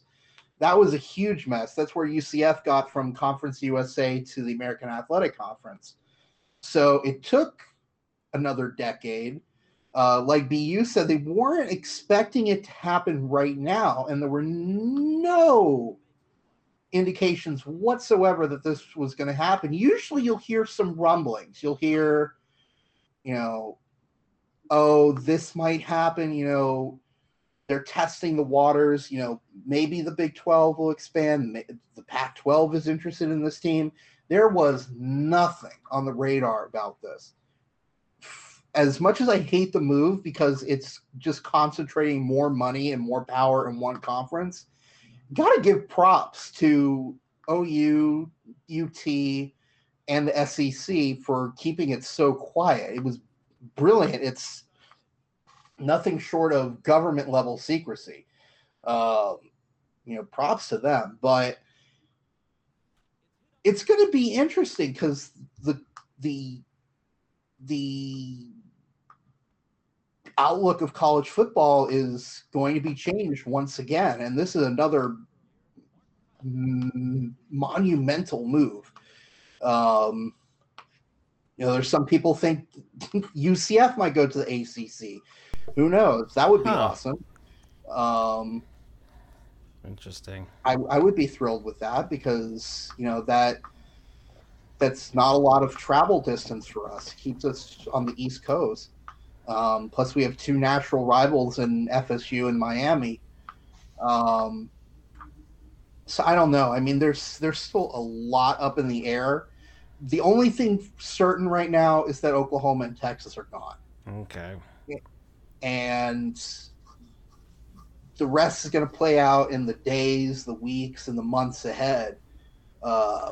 Maybe even the years. I mean, it took about 3 years for all of the conference realignment in the early 2010s, the last round, to really kind of shake out and settle down.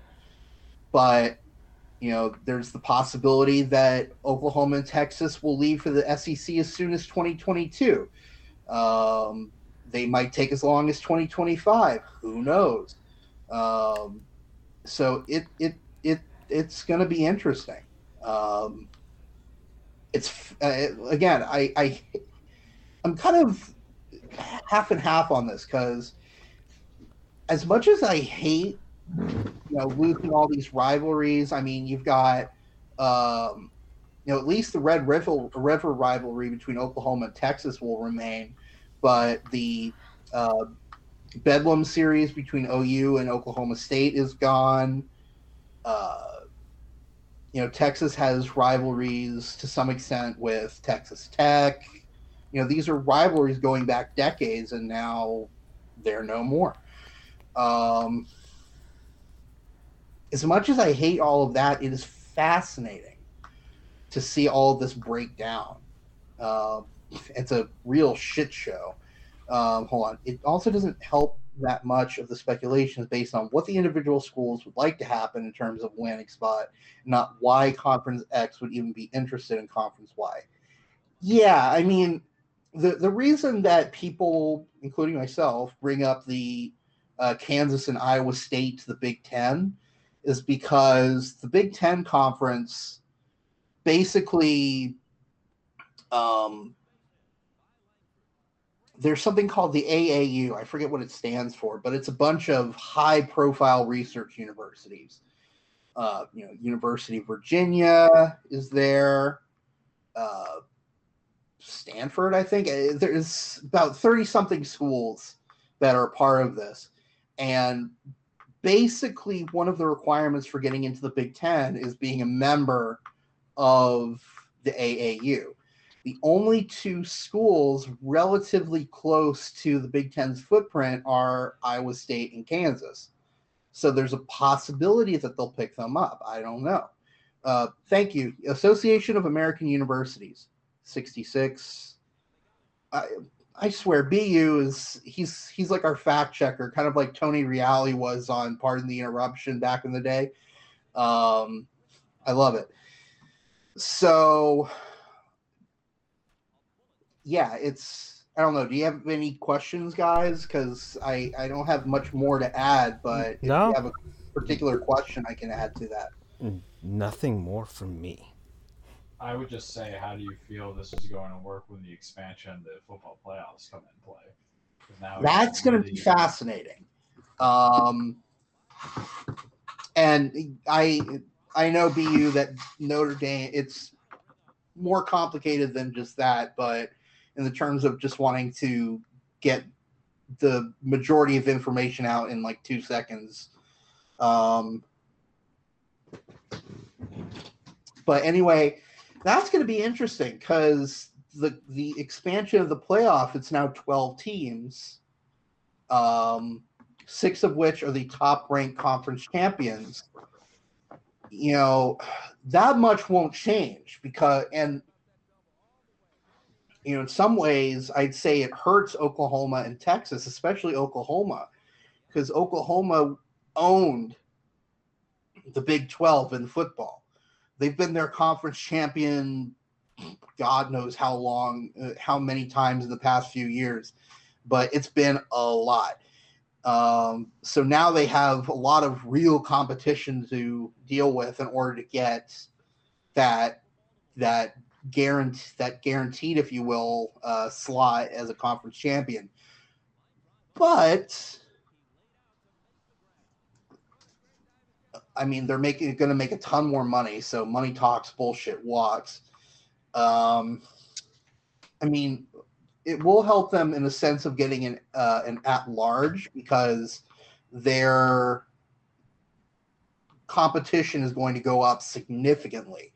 So, a 10-2 season in the SEC is infinitely more valuable than a 10-2 season in the Big 12, even if you don't win the conference championship. So it helps in that regard. I think what'll happen is, well, I don't think the Big 12 is going to exist anymore.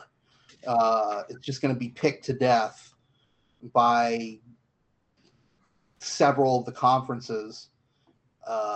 So that'll reduce, only 3 teams will be out in the cold. Conference champions will be out in the cold for conference spots. I don't know. It's kind of like what Run DMC said. It's tricky, tricky, tricky. Are you effing kidding me, NBA draft? Now they're showing Kobe Bryant getting drafted. Ugh, I just can't, ESPN. I can't. Stop it. Will make you feel better. What? Allowing the shit talk of the one who worshipped Kobe so much that he couldn't fill his shoes for my coronation. Andrew, we've been waiting for this for a week. Oh man, Charles has been waiting for this for like the entire NBA playoffs. For the entire year, when you think about it. Play my Halo music. Let me get my staff and my crown. Oh man. So apologies for kind of the ramble, but it's massive news. It's absolutely fascinating. It'll be interesting to see what happens in the next few weeks. Of Big 12 and Big 10? Because that's the only thing I could think of, because you lose all those licensing rights and everything like that. But I will say this, though. The thing that I was not expecting was the AAC, the American, to be the aggressor in this situation. If anything, the general thought was the Big 12 is going to poach, let's say, 4 teams, let's say 3 to 4 teams from the American to bring it back to 12, or a minimum of 2, probably up to 4, just to bring them up to 10 or 12. But they're in such a disadvantage right now in terms of the strength of their conference that apparently the aggressor is not them, but the American Athletic Conference, which I was not expecting. No one was expecting that, because our commissioner, and I said this on Twitter, I will take back everything bad I said about him if he pulls this off, which in hindsight, I probably shouldn't have said everything bad, but if he's somehow able to poach that conference, I would take back a lot of what I said about him, because he has been a shit commissioner for the majority of his time. He didn't defend us when we were national champions in 2017. He's done fuck all, except, basically keeping the conference alive. But, in terms of just keeping it alive, he hasn't really done that much. So if he's somehow able to poach teams from the power conference instead of the other way around, good on him. Good on him. And that would be great for us, because the downside of leaving a conference is you have to pay an exit fee.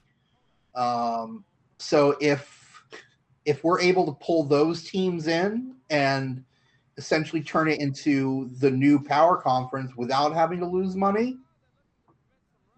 beautiful. There's a possibility. The good news is we're partners with ESPN, so they'll maybe grease the wheels a bit. I don't know, but it'll be interesting.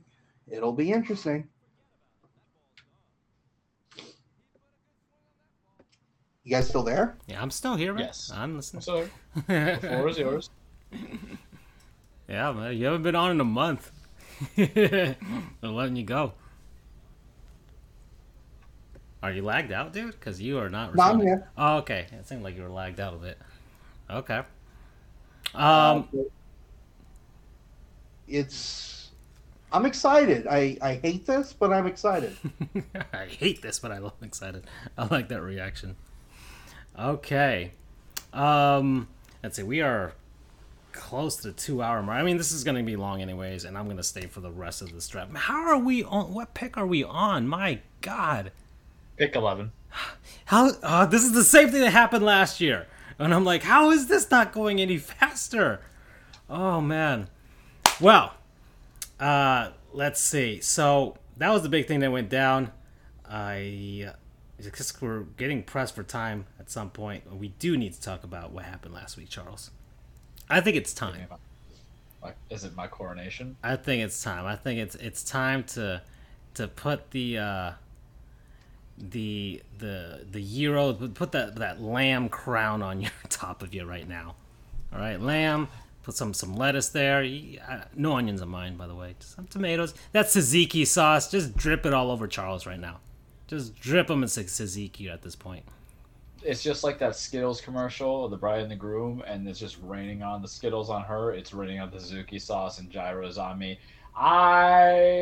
Because of our baklava baller, boys. Giannis Antetokounmpo. Man of the people. Of the people. Much like the Greek gods. All right, the Greek gods weren't perfect. They were just like us human beings, and that's why they're relatable. He puts the gladiator, but instead of Hercules, it's Yannis. I have to make it go with the sing-song motion. It feels so good to be right, because this entire playoffs, my humble people, this entire playoffs, you guys try to force me pie that I knew was poison.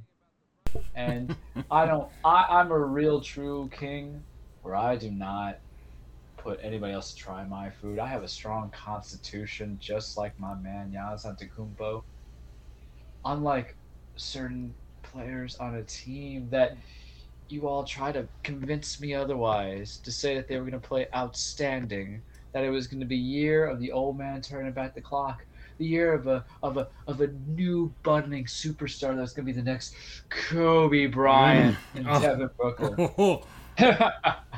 We are not having the Kobe beef this week. How many? I'm on a diet. I want some lamb, not some moo. And I just say when it comes to Devin Booker, he's a boo-boo. Everything. And I remember we were going back and forth when I was trying to decide whom was I going to root for in a finals that I did not care about. But, like the romance movies, like when Harry Met Sally, they were toxic and not meant for each other at all, but they find out that maybe they were meant to be together. That was like me. That was like me and Giannis and the Milwaukee Bucks. You swept us. We lost to the winning team.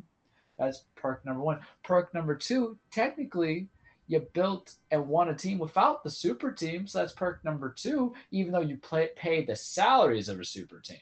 And that's something I want to focus on here. You paid money as if you were building a super team, but the two other guys that you put the investments in were just not super. I will say Chris Middleton earned a little bit of respect, but there was parts where he was just, flanking out, brother. Franking out. Drew Holiday going 4 for 20 and playing good defense is not an equalizer. It does not balance out that whole other team that come up. But Giannis Antetokounmpo, humble with the people, humble with the reporters, want to be his own guy, does not have a punchable face. Good guy. Even when he was crying with Chris Middleton. And then you had the people who do have a punchable face. Chris Paul and Devin Booker. Chris Paul, who's basically saw Mortal Kombat too many times on HBO Max and is bicycling kick defenders and getting the fouls in his favor. Devin Booker, who was just fouling everybody, not getting called out because the narrative was that Milwaukee couldn't win. Because, of course, Adam Silver and the NBA folk don't worship the Greek gods. They worship the Romans. They worship knockoffs of the Greek gods. Come on, Mars? Mars is Aries, man. What's going on here? But we know who our Zeus is. We know who our Hercules. So I say I took a bite of your humble pie because I share my bread. I give you my wine. I let you under my roof. It's the old God manner. But I will not eat it all because I didn't trust it. Because if me and Giannis's love is like Harry met Sally, my love for Phoenix or my support of Phoenix would be like Ross and Rachel were friends. Rachel never loved Ross. Plain simple. She used him. Ross is pathetic. And it sounds like Phoenix, right? It sounds exactly like Phoenix. DeAndre Ayton, he disappeared. Monty Williams couldn't get his guys out. Devin Booker, a couple games he wasn't playing well, and then Booker was gonna book. He was making stats, he was making shots, but Chris Paul turned the ball over. Look at that cohesion, and let's take a look at the. I got Game 6's stat line right here. Stats? Okay, look at this. All right, so Devin Booker, yeah, okay, he scored 29 points in 46 minutes, but 6 turnovers? Six Right. turnovers. Minus 15 on the floor. Can't play defense. All right. Chris Ball Paul. wasn't moving. All right, he scored his 26. He tried. He tried. 3 turnovers, but very crucial one at the end of the game. Minus 35, 8. playing like he's 18. Yeah, and this just could not. Devin Booker, 36% field goal percentage. All right, no efficiency whatsoever. And you want me to eat his pie? You want to tell me to speak humble? In the beginning of the season, Andrew, who was I speaking the smack about? Devin Booker. You might as well take this crown from my head, from being the petty king, and give me a book and a staff and call me the preacher, because I preach the gospel of the NBA. Of who is fraudulent and who is trash. Yes, you got to the finals, but you wanna hold up on that? Getting to the finals mean nothing. You know who knows that? LeBron James. How many times did Cavaliers go? Multiple times, but he finally had one. You mentioned it yourself. It's about winning it with all the pieces. We're not here to feel good about coming in second place. You, Andrew, who just had 2 back-to-back championships. How would you feel if you went 2 straight and lost both? Congratulations, you're the Buffalo Bills. Congratulations, you're the Texas Rangers. That's what you get remembered for. And congratulations, Phoenix, when you looked like the super team and everybody was telling me to lick your nuts and eat the humble pie. I said, no, I like baklava for my sweets. With my boy Giannis. Like Chick-fil-A nuggets. So, Chick-fil-A nuggets, except we are open on Sundays because Giannis is open every day out of the week. Love it. Love it. All right. Game 6. Game 6 stats. Giannis Antetokounmpo. 50 points in 42 minutes. 14 rebounds. 2 assists. 5 blocks. 64% from the field, by the way. All right. That's almost double what Devin Booker was doing. All right. He made a 3-pointer. All right. 10 defensive rebounds. Plus 10 on the floor. Okay, Drew Holiday, plus 12 on the floor. Chris Middleton, plus 11. Tucker, plus 13. Hey, Brook Lopez, plus 9. Okay. It was happening, folks. It was happening.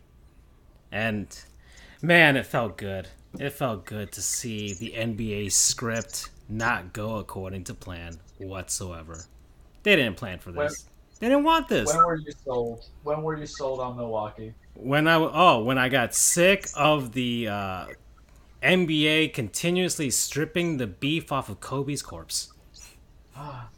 Like missionary position. Every Game 3. By God, the just hamming it up. Look. It's not like, oh, I hate Kobe Bryant. No, I was in Los Angeles when he died. I covered it, man. You got famous off of it. Yeah. You your post. Yeah, like I was there when it happened, man. And sheesh, the only equivalent I could think of is like if the Pope died in Rome and whatever, and you'd see just swaths of people just coming into frickin' next to the Staples Center every single day, every hour. There's minutes, just man. I had never seen anything like that. So, believe me, I get it. And I get it last year, all right? The Los Angeles Lakers, the bubble, yeah, I'm sure the NBA scripted it the way it wanted to, okay? The Heat could only do so much. They got injured. We would have won if Bam was healthy and Goran was healthy. We would have, all right? We would have, okay? Just saying. At least we would have made it to Game 7. It would have been close. Right. Once again, the NBA. Oh, it's the 13th pick is up. Kobe Bryant was picked 13th. And ESPN is just all over it right now. My God. Enough already, folks. Enough. Now they got Jerry West on here. Anyways. I feel bad for his family. Okay. Anyways.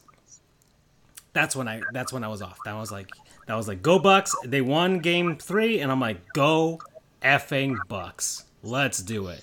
Let's do it. Milwaukee, you guys haven't won anything since the 70s, or I guess Wisconsin with the Packers. You know, that's who they identify with. All right. You know, regardless of Charles's feelings for Aaron Rodgers. Okay. And my feelings for Christian Yelich. All right. But regardless, yeah, there we go. And Giannis, a man of the people, folks, coming from nothing. He was an immigrant without a state. He was stateless until he was 18 years old because Greece doesn't recognize citizenship upon birth. All right, some countries are like that, some countries are not. So didn't know if he was going to be there, but he is Greek. All right, his family from Nigeria. He was helping fund his dreams and help his family. All right, that wonderful story of him sending money to his family when he was the first year in the NBA, and he accidentally sent them all of his money, and he had no money to get back home, to get a cab or something like that. So he was just running in the cold, and then somebody who recognized him picked him up and dropped him off. Those tweets I sent you, that him when that little girl gave him a bunch of her drawings of him, and he hugged her, and she was crying. He was like, "Oh my God, how sweet this man! This humble upon humble superstars." All right, that man knows the struggle, real struggle. He isn't one of these prep kids. All right, he's real struggle and. With his 4 brothers. Yeah, and One's getting drafted tonight. Yeah, exactly. The whole family. All now, 3 of them with rings now.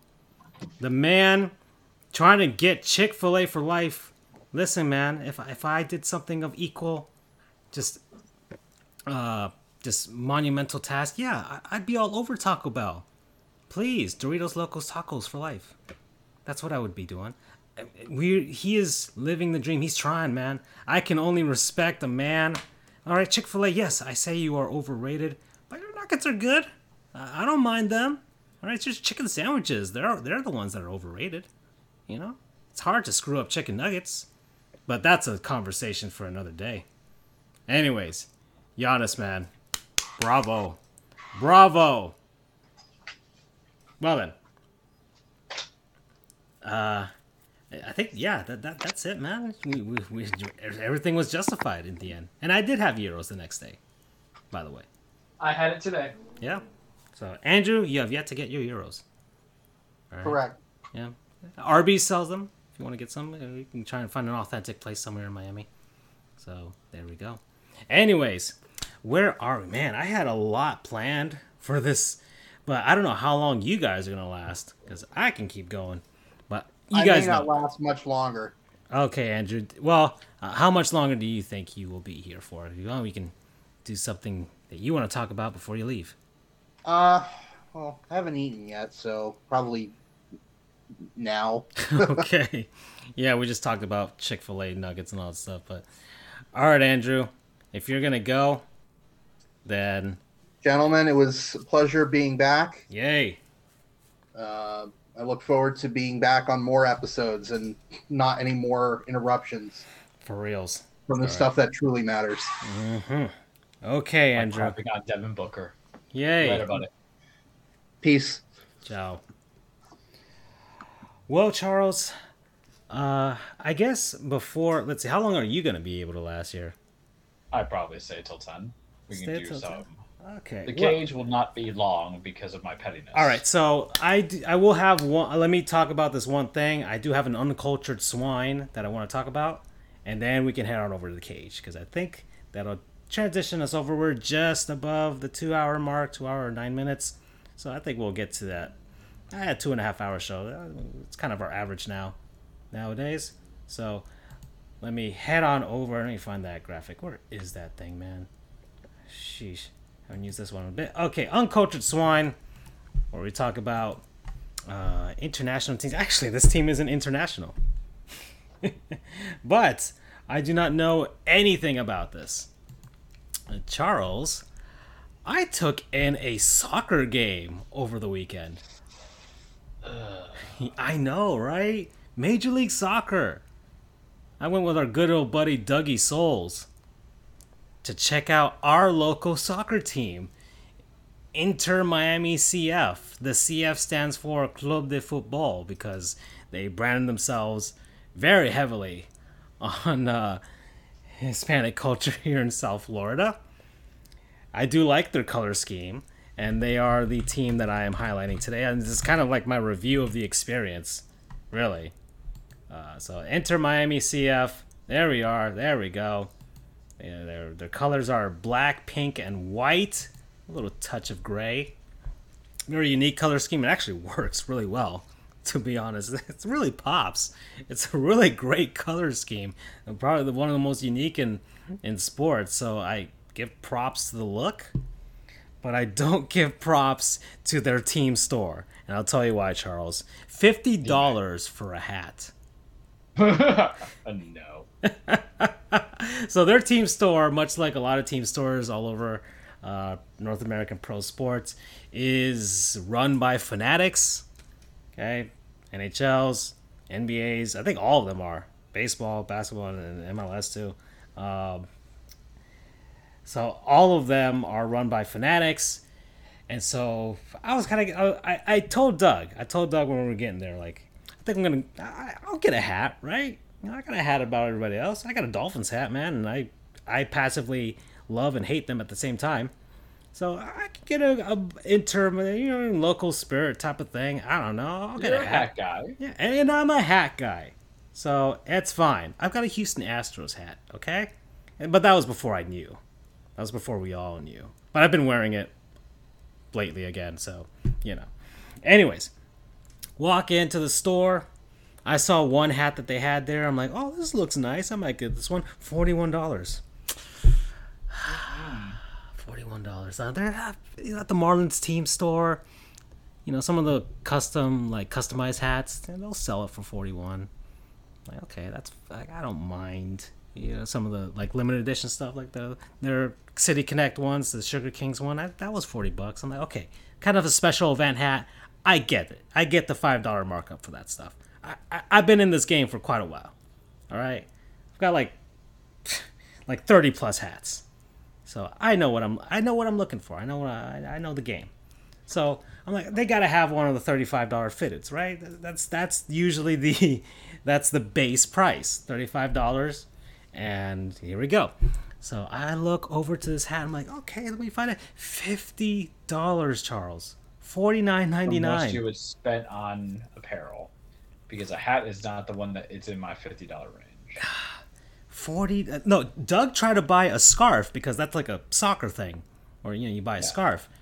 $30 for a scarf. No, thank you. We're in Florida. I got a scarf for free at the Panthers game, and you actually need one in that place. So, $30 for a scarf. No, thank you. Unfortunately, I didn't buy any Inter Miami CF gear. I was wearing my Dwayne Wade Miami Floridians jersey because it fit theme along with the matching hat. So I was in the spirit of the soccer event. Major gripe with getting to Drive Pink Stadium in Fort Lauderdale, which is where the team plays. Me and Doug got there early, okay? We got there with the intention of being there for around game time, more or less. So we were there before game time, because we had the schedule. Game time was at 7:30. So we were going to get there at 7, half an hour before. Okay, park, whatever. Team's the worst team in the league, so we just thought it wouldn't be that full, and it wasn't. It wasn't a sold-out crowd. It was. They said I think there were 14,000 there, but it seats 18,000. Okay, it was a good crowd for that day, but it took us an hour to get through traffic near the stadium. We were about less than a mile away from it, and there was an hour of traffic just to get in because there is only one gate for us peasants, Charles. All right, we couldn't get the VIP parking, so that's peasants. That's a lot of Rona in a line right there in downtown Miami. Well, this is Fort Lauderdale, but Lauderdale, all right. But no, we were in our cars. Charles. Oh, trying to wrap onto Commercial Boulevard to get into the street that leads to the gate to the stadium. No, thank you. No, thank you whatsoever. They tell you the gates open at 4:30. There's a reason why. You got to show up early if you're going to that stadium. I don't know how they did it for spring training when the Yankees were there and the Orioles were there. That's where they used to play. I have no idea, but that's one major gripe there. We'll see what David Beckham does. The game experience, it was a 1-1 game. We left early because we thought, man, if the traffic getting in was that bad, imagine getting out. So, and we had work the next day. It was a Sunday. But the game experience was fine. There's not really anything flashy. There's no in-between, like, entertainment between, like, the halves and all that stuff. And I was just there just to see the stadium. I got some, like, yuca chips or whatever. I didn't really eat any of the food. They had some food options, but you can tell that this is still a very temporary setup that they have for their stadium. They're still hoping to get one in Miami proper, but it's been a few years now and they still haven't gotten it, so they might just want to settle down in Fort Lauderdale if I were them and just open up some new gates, fix up some roads, and go there. But it's an okay experience. We paid like $30 for our tickets on StubHub. Fair. Yeah, it's okay. I could be compelled to go again, but the team is awful. It was 1-1. I guess the soccer was a little bit better in person than it is on TV. That's typical soccer, though, I think. Yeah, With any sport. Yeah, but I guess I was a little more engaged just because I was in the spirit of it. They have that group of supporters that were really into it. This is the worst team in the league, but those people were partying all night long, and I get that. I can jive with that. All right, as a Florida Panthers fan and a Miami Marlins fan, I can jive with people who are really hardcore till the end, especially with how terrible our teams are. So I liked it. Team was established last year. That's when they started out. I don't know anybody on the team, so I have no idea about roster alumni. I know David Beckham is there, and that they just play on the dead grounds of old Lockhart Stadium and the old Fort Lauderdale Stadium that the Yankees and Orioles used to use for spring training. And yeah, Inter Miami CF. I guess go see them once, just do it. And if you really like soccer, I guess it's a good time. There were a lot of kids there and stuff. Yeah, there you go. That's my review. It's okay. I don't think you sold me on it. Charles, it's just the stadium is like. You remember FIU Stadium? Sadly. Doug basically said this is basically like FIU Stadium. That was how it felt. There's a lot of sadness right there. You know, but it's actually nice. It's nice. I think it's nicer than FIU Stadium, slightly nicer. But because, my tuition isn't as much as the city of Miami and Lauderdale, so yeah. But I like everything seems, unless you have like a VIP ticket or something and sit like a VIP section, I don't think you. I didn't really see any food. There was some food, but I didn't really see any options that were like super fancy. You could get like at a baseball stadium or even at the Heat games or the Panthers games.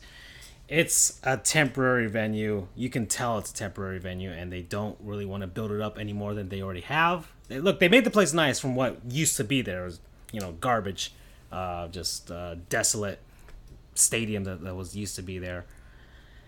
But I don't know. You might want to wait. Maybe next year. Maybe Miami will have an actual answer as to whether they'll make a stadium for it or give them the land for the stadium. And if not, they may just have to permanently settle in Fort Lauderdale. And then they can build it up and make it a nice venue. But yeah, Charles, I can't see you like enjoying it, to be honest. Okay, so here's my thing about soccer. And for background, I'm Argentinian Colombian. So you guys would think that's the lifeblood. It is not when you're born in New York and your parents are from New York, even though they came to the country, and your grandparents were basically just trying to survive. We live for that culture. But then when you have certain extended families that got into it, because it's always the extended families that are trying to get you into it, and then what you're seeing is just people kicking a ball for 90 minutes straight and having these low-end games. You're like, oh, but Charles, isn't just like hockey? It's a field, it's things going on, all these people. Hockey is enjoyable. People can beat the hell out of each other. Yeah. Soccer, football, there's a lot of the fake. They're the ones that corrupted the NBA. They made so many Chris Pauls out of it. Yeah.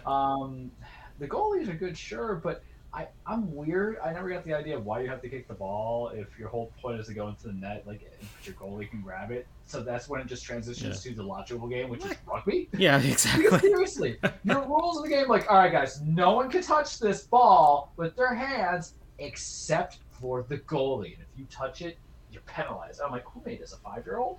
At their birthday party? That's always how it felt. I always felt that if I offend anybody, what I'm going to say... This is the uncultured swine segment where we... At the end of it, we are still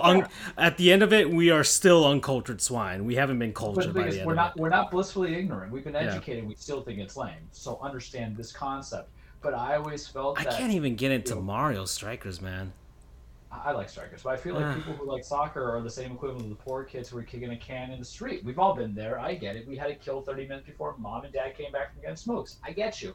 But I never saw the appeal of it to fall in love with it. I always felt soccer should be 45. Oh, it's a Doug Trio. I always feel like that soccer should be 45 minutes less, or football should be 45 minutes less. And then part of my real hatred of it, and it's not hatred, but dislike of it, not want to watch it, is there's too many leagues going on. I literally don't know what I'm following. CONCACAF, Euro, Liga, La Liga, all this other stuff. I'm like, and then there's dudes who are trading the same players into different leagues and conferences. I'm like, this is complicated. Yeah, they got relegation where like your team can be in the top tier league, and then they can, like, if they suck, they move down to the lower league and they have to work their way back up. Could you imagine that here with like Major League Baseball? And this is why, like, some people were saying, like, for hockey or baseball or even basketball, if they had relegation, I'm like, so you're telling me my city built a $750 million stadium and now we're going to be in AAA? Hell no. Yeah.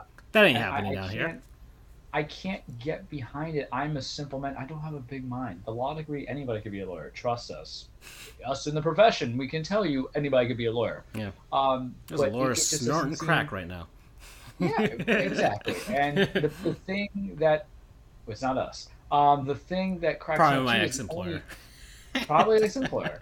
The only thing that I find entertaining about soccer or football is actually just the announcers, because they have the passion. I appreciate the cardio. I appreciate the endurance. You know, the same way I look at that with not really baseball players, but with football players and some basketball players, like, damn, you take care of your body. I will say, excellent conditioning. I will say, look, and actually, let's see if I can see the highlights from this. This is the game that I went to. We could play in the background, but I got into it. All right, I did get into it. I was, you know, you're in there, you're in the spirit of it. It's like when I take people to a hockey game, it's their first time. You know, they get into it. You start to figure it out, and like, okay. I was asking Doug because he watches more of it than I do. Like, hey, we were probably back here in the back left and beginning of there if you could see it. But like I got into it. It was pretty. There were some like close chances, and I can see why people get excited about. Oh, they had a chance. But if I'm like just waiting for those chances that are so rare, then my God, man, that's just way too, man. It's too much of a tease to go out for like 90 hockey, minutes. Where hockey has more controlling of the men pursuing the goal, versus the soccer where the ball just gets lost everywhere. Yeah, or in baseball, you get baseball. I guess you can have the kind of the same equivalent of chances, right? Where you have a guy on third or a guy on second, one out maybe, and okay, you guys have a shot of bringing them in, but at least it's not so few and far between. Unless your pitcher's dealing. I get it with baseball. Just the constant 1-0, 1-1. Oh, and then of course the ties. I need a resolution by the end of it. Thank you. I need this to end. That too. All right. Me and Doug left when it was 1-0, and then when we left, and then like I checked the score on Twitter while we're driving back, and he's like, and I'm like, well, they tied it. He's like, what? I'm like, yep. As soon as we left, they tied it. See, I felt like you maybe have created, this is going to lead off to a different thing, but I feel like you did the ultimate sin in sports, which was leave early within arm's reach. I mean, look, given the traffic that we went through. I get it. Yeah, given the traffic we went to get in. Yeah, no. For real. Like we were so disheartened by that traffic. Like Doug was a tie is not a result at the end of the day. Exactly. That's why it's a conclusion. Yeah. But it's a bad conclusion. The NHL got rid of them for a reason, to appeal more to us, heathen Americans. All right, to get into the sport. Yeah, people hate the shootout, but we also love unlimited overtimes during the playoffs, And, yeah, but here it was just a 1-1. That was it for the game. There's the one goal that we did see, so that was an exciting moment for sure. But it just doesn't have the same feel as like a 0-0 score between two hockey teams. The goalies are just standing on their heads for both teams, and you get that one past the goalie, and it's like, oh my god, because there's way more chances in hockey. There's just way more opportunities to see it. Or in baseball, or the same thing too. So there you go. That's it. That's my review. I'm still uncultured a bit with soccer, so there you go. All right, Charles. I think that's enough of that. I think we shall head on over to the cage. All right, and you're going to see how short and sweet it is this week. Welcome, everybody, to your weekly TruePlex, The Cage with Charles. Full disclaimer, wrestling is not fake. It is scripted. It is a fight. It's a stage fight. It's a poetry emotion. It's a ballet. It's a story. It's a soap opera. It's about men and women trying to chase championships, attain legacies, build their legacy, be something that's relevant to this world instead of being a jobber, being the whole, they piss out of each other. And wrestling sometimes is also just giving the finger to the man. Yeah, everybody can get behind that story. That's what we're going to be doing probably for the next month of the cage, as I really try to deminimize and circumcise the power Vince McMahon has on my show, on my time. The problem is, though, he's got 3 major shows during the week that I kind of have to watch, kind of don't have to watch, right? And that's the hard part. And even though I watch AEW, I watched a little bit last night, that's going to kind of be the topic of appeal. I don't watch Impact religiously. New Japan, it comes and goes, and some stuff happened over in New Japan with Summer Struggle that, life happens. Yeah. And I don't watch Ring of Honor. I keep up with it. So it's like... Yeah, Ring of Honor, like even like, it's like after a Marlins game, they'll have a Ring of Honor match, maybe like on a Saturday. I have no idea. I don't know when they do their stuff. It's like, that's happening. They're there. Yeah, they're there. We don't watch it. They're doing some stuff, but it's never been. It's just been bad. I think there's the one who suffered the most from the pandemic. But as you know, show goes on, life goes on, everything goes on. What can I start us with here? Let's go with Impact. So, as you know, when we last left off last week, Jay White, never Open champion from New Japan. All the other promotions except for WWE are basically doing the Forbidden Door. It's open. Everybody's cross-branding.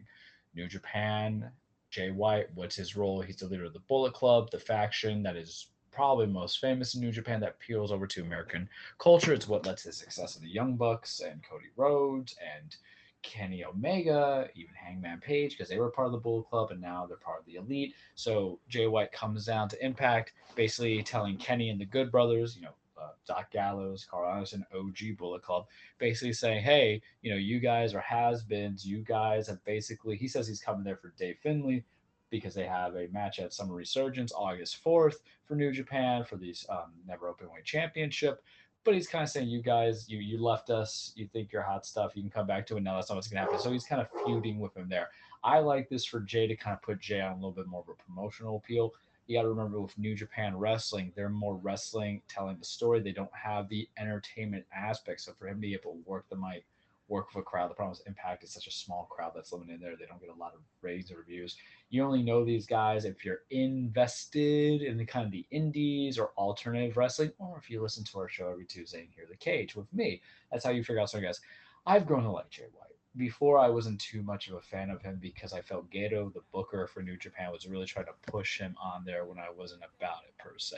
I wasn't feeling it. You know what I mean? It happens. It's when people are trying to stuff it down your throat. I feel like Gabe from The Office when he's telling Andy, shut up about the sun. That's how I felt at times about Jay White. But as the years went on, the matches progressed, you really see the high quality of him. And I do think he's going to be the guy who takes the title from Shingo Takagi after he loses his Never Openweight Championship.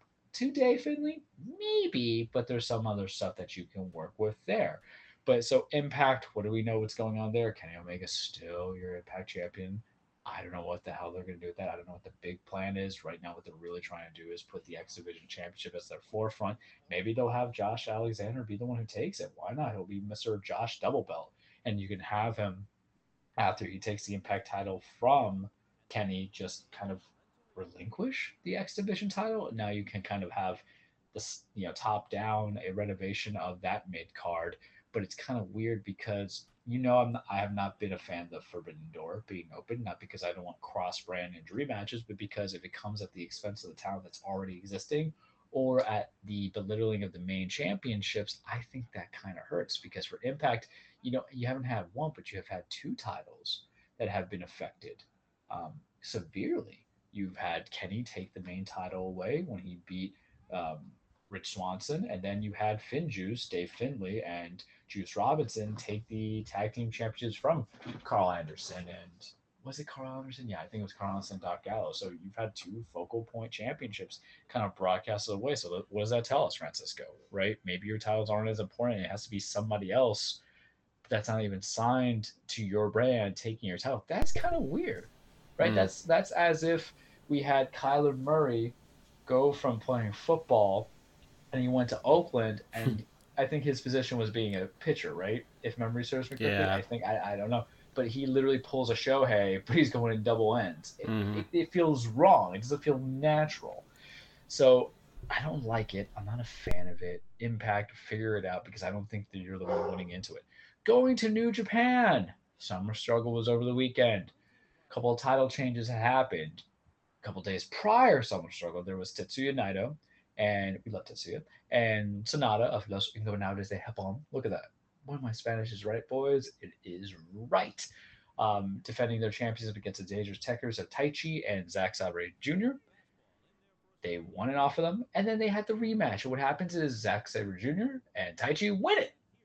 This is weird. This is like hot potatoing tag titles that kind of don't need to be hot potatoed any further because all it had been was hot potatoed in and of itself because of the virus when it was Guerrillas of Destiny losing to Taichi and then Sabre and then getting back and dropping in between. So now they're going to lead into a triple threat between those two aforementioned teams and then the other team that I forgot about because, I mess up too, kids. I'm sorry. El Desperado lost his junior heavyweight championship to Robbie Eagles. Some new blood coming in. I think that's because Despy is going to, aside from working and getting called up a little bit to the main weight division, that's what I kind of call it because you're either a junior or you're a heavyweight because I think he'll get some opportunities against Shingo. I think it's more or less so him and his partner can go and focus on the main titles. Kazuka Okada versus Jeff Cobb. A big heavy versus a great technician in the heavy, and then Kazuka, because he never loses, wins. So yeah, that's Sonata. Yeah, that's the thing I love about the New Japan aesthetics is like everybody kind of has like cool attire coming into it. I love it. It's basically like watching a Persona video game in person. The best way I can, because you can't even go to my boy Shingo Takagi. It's true, so I can't like lie about it. Shingo went against Hiroshi Tanahashi. What happened there was originally supposed to be Shingo Takagi versus Kota. Kota has been having bad symptoms. They won't say if it's from the virus or not, but they say it was like asymptomatic pneumonia or something of that nature. This is me reading the dirt sheet, so it can never be fully accurate, so please forgive me. But he couldn't make it. Hiroshi Tanahashi, the John Cena of New Japan, filled in. They had a banger of a match. I gotta watch some clips. Oh, is that Rocky Romero? Yeah, that's Rocky Romero, El Phantasmo. We love us some El Phantasmo. ELP. What's up, dude? I love your headbanger theme song. Follow us on Twitter. Because they defending their IDWGP junior heavyweight tag team titles. You see, I go on these riffs. It happens sometimes when it's my first eyes. Because some of the stuff I read the results, and this is the first time I'm seeing the match in action. When I have a chance, there's just too much wrestling, and that's fine. We'll transition here, but do I want, so eventually they're going to build into it to finish off on Shingo and Hiroshi. That was over, so now Shingo's next opponents could be Evil, who has been the victim of bad booking as a jobber. He beat Tomohiro Ishii, and we love the Soap Pitbull. But Evil's like, hey, we're up next. I'm going against you. They were former stable members before Evil turned on Los Ingobernables and went to the Bullet Club. I wonder how that's going to create an implosion of a three-way fight of the Bullet Club because you have the Jay White leadership, you have the Evil leadership during the time the virus started, and then you have the Kenny Omega Super Elite leadership. Do I want to go AEW or do I want to go WWE? You get to pick, Francisco. Let's see. What will make you less pissed off to start, and then we can. You know I don't know. To give Vince the middle finger, how do we build this bridge and then have a nice climax? End every show with AEW or New Japan. That's how it's going to be for a while. Okay. WWE.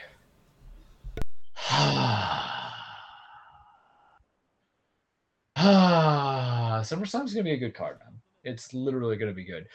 I hate Vince McMahon so much because it has potential. This is terrible. This is being in a toxic relationship that I have been with this man for 25 years. They are making a profit. They just had their second quarter revenue going on, and they have made like $256 million in this second quarter. This is $1 billion company. If they average out that same amount for the next 2 quarters, they are $1 billion company. Good on you, Vince. I still hate you. What's going on Raw? We're going to have a SummerSlam. Nikki Ash, formerly known as Nikki Cross, ASH standing for Almost Superior, who's now your Raw's Women's Champion, is going against Rhea Ripley and Charlotte Flair. I guess, couldn't we just legitimize her championship run by giving her one of the two? We're doing another triple threat for 2 women that I think the fans and everybody else is just so exhausted from. I'm exhausted from it. Ray and Charlotte were already feuding post WrestleMania, and now they continue. And then you had the cheap cash in for Nikki, and yay, we're glad that Nikki won the title. But part of the problem is, Francisco, with the big 4 pay-per-views, you always have to kind of show your best talent. That's the thing where people got to realize that's where the sports entertainment component on. You don't go up there as a band that has been around for 20 years and play the entire track off your new album. You give them all the hits, do you not?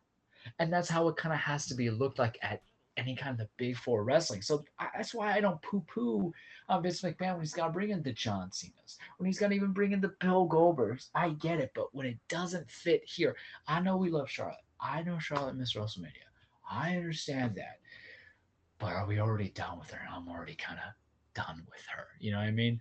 Other things are progressing into Raw. Sheamus, Damian Priest. This could be a fun banger match. They do this new thing now on WWE where you just have contenders matches where the contenders beat the champions and they get a title shot in the future. I don't like it. I think it's lazy booking. I think it's not helping build in a realignment, maybe because the roster is so deficient. But whatever. Damian's getting his opportunity to be more than just Bad Bunny's tag team partner from WrestleMania. I like Damian Priest, formerly Punisher Martinez. Follow us on the Twitter. We loves ya. It's good. What else is going on Raw? Here comes the so much. Raw's tag team champions. We're gonna get RK Bro versus AJ Styles. This is gonna be so good. But here we go. Why is Goldberg coming to SummerSlam? Why is it gonna be Goldberg and Bobby Lashley? Why is Bobby Lashley murdering people out of pure rage because he hates Goldberg? That's me right now. And let me tell you something. I don't necessarily hate Goldberg. I hate when Goldberg gets called back for title shots he hasn't earned, like he did at Royal Rumble 7 months ago, like he's doing now. None of that stuff makes sense. Goldberg's an attraction. Remember we talk about the greatest hits? And before anybody who's on the internet wrestling community who's throwing me shade, you guys are the same thing when you're calling for CM Punk, who hasn't wrestled in 7 years, who's going to AEW. That's a little bit of a spoiler going on there. You're the same thing as the people who like the Goldberg. And the crowd's still hot for Goldberg, man. They were hot for him last week. But in the back of my head, Francisco, there's always that fear that Bobby could lose to Goldberg.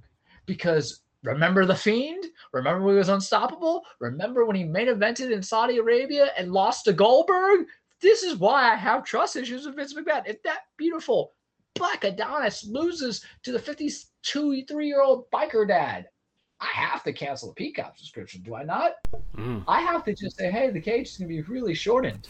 The rage would be too much. And if you do that just to give me Brock Lesnar versus Goldberg part cinco? Yeah. No, part cuatro, because they met at a WrestleMania in 2005, I believe, and then they had the Survivor Series. Royal Rumble was an interaction, and then they had the WrestleMania match where Brock won it.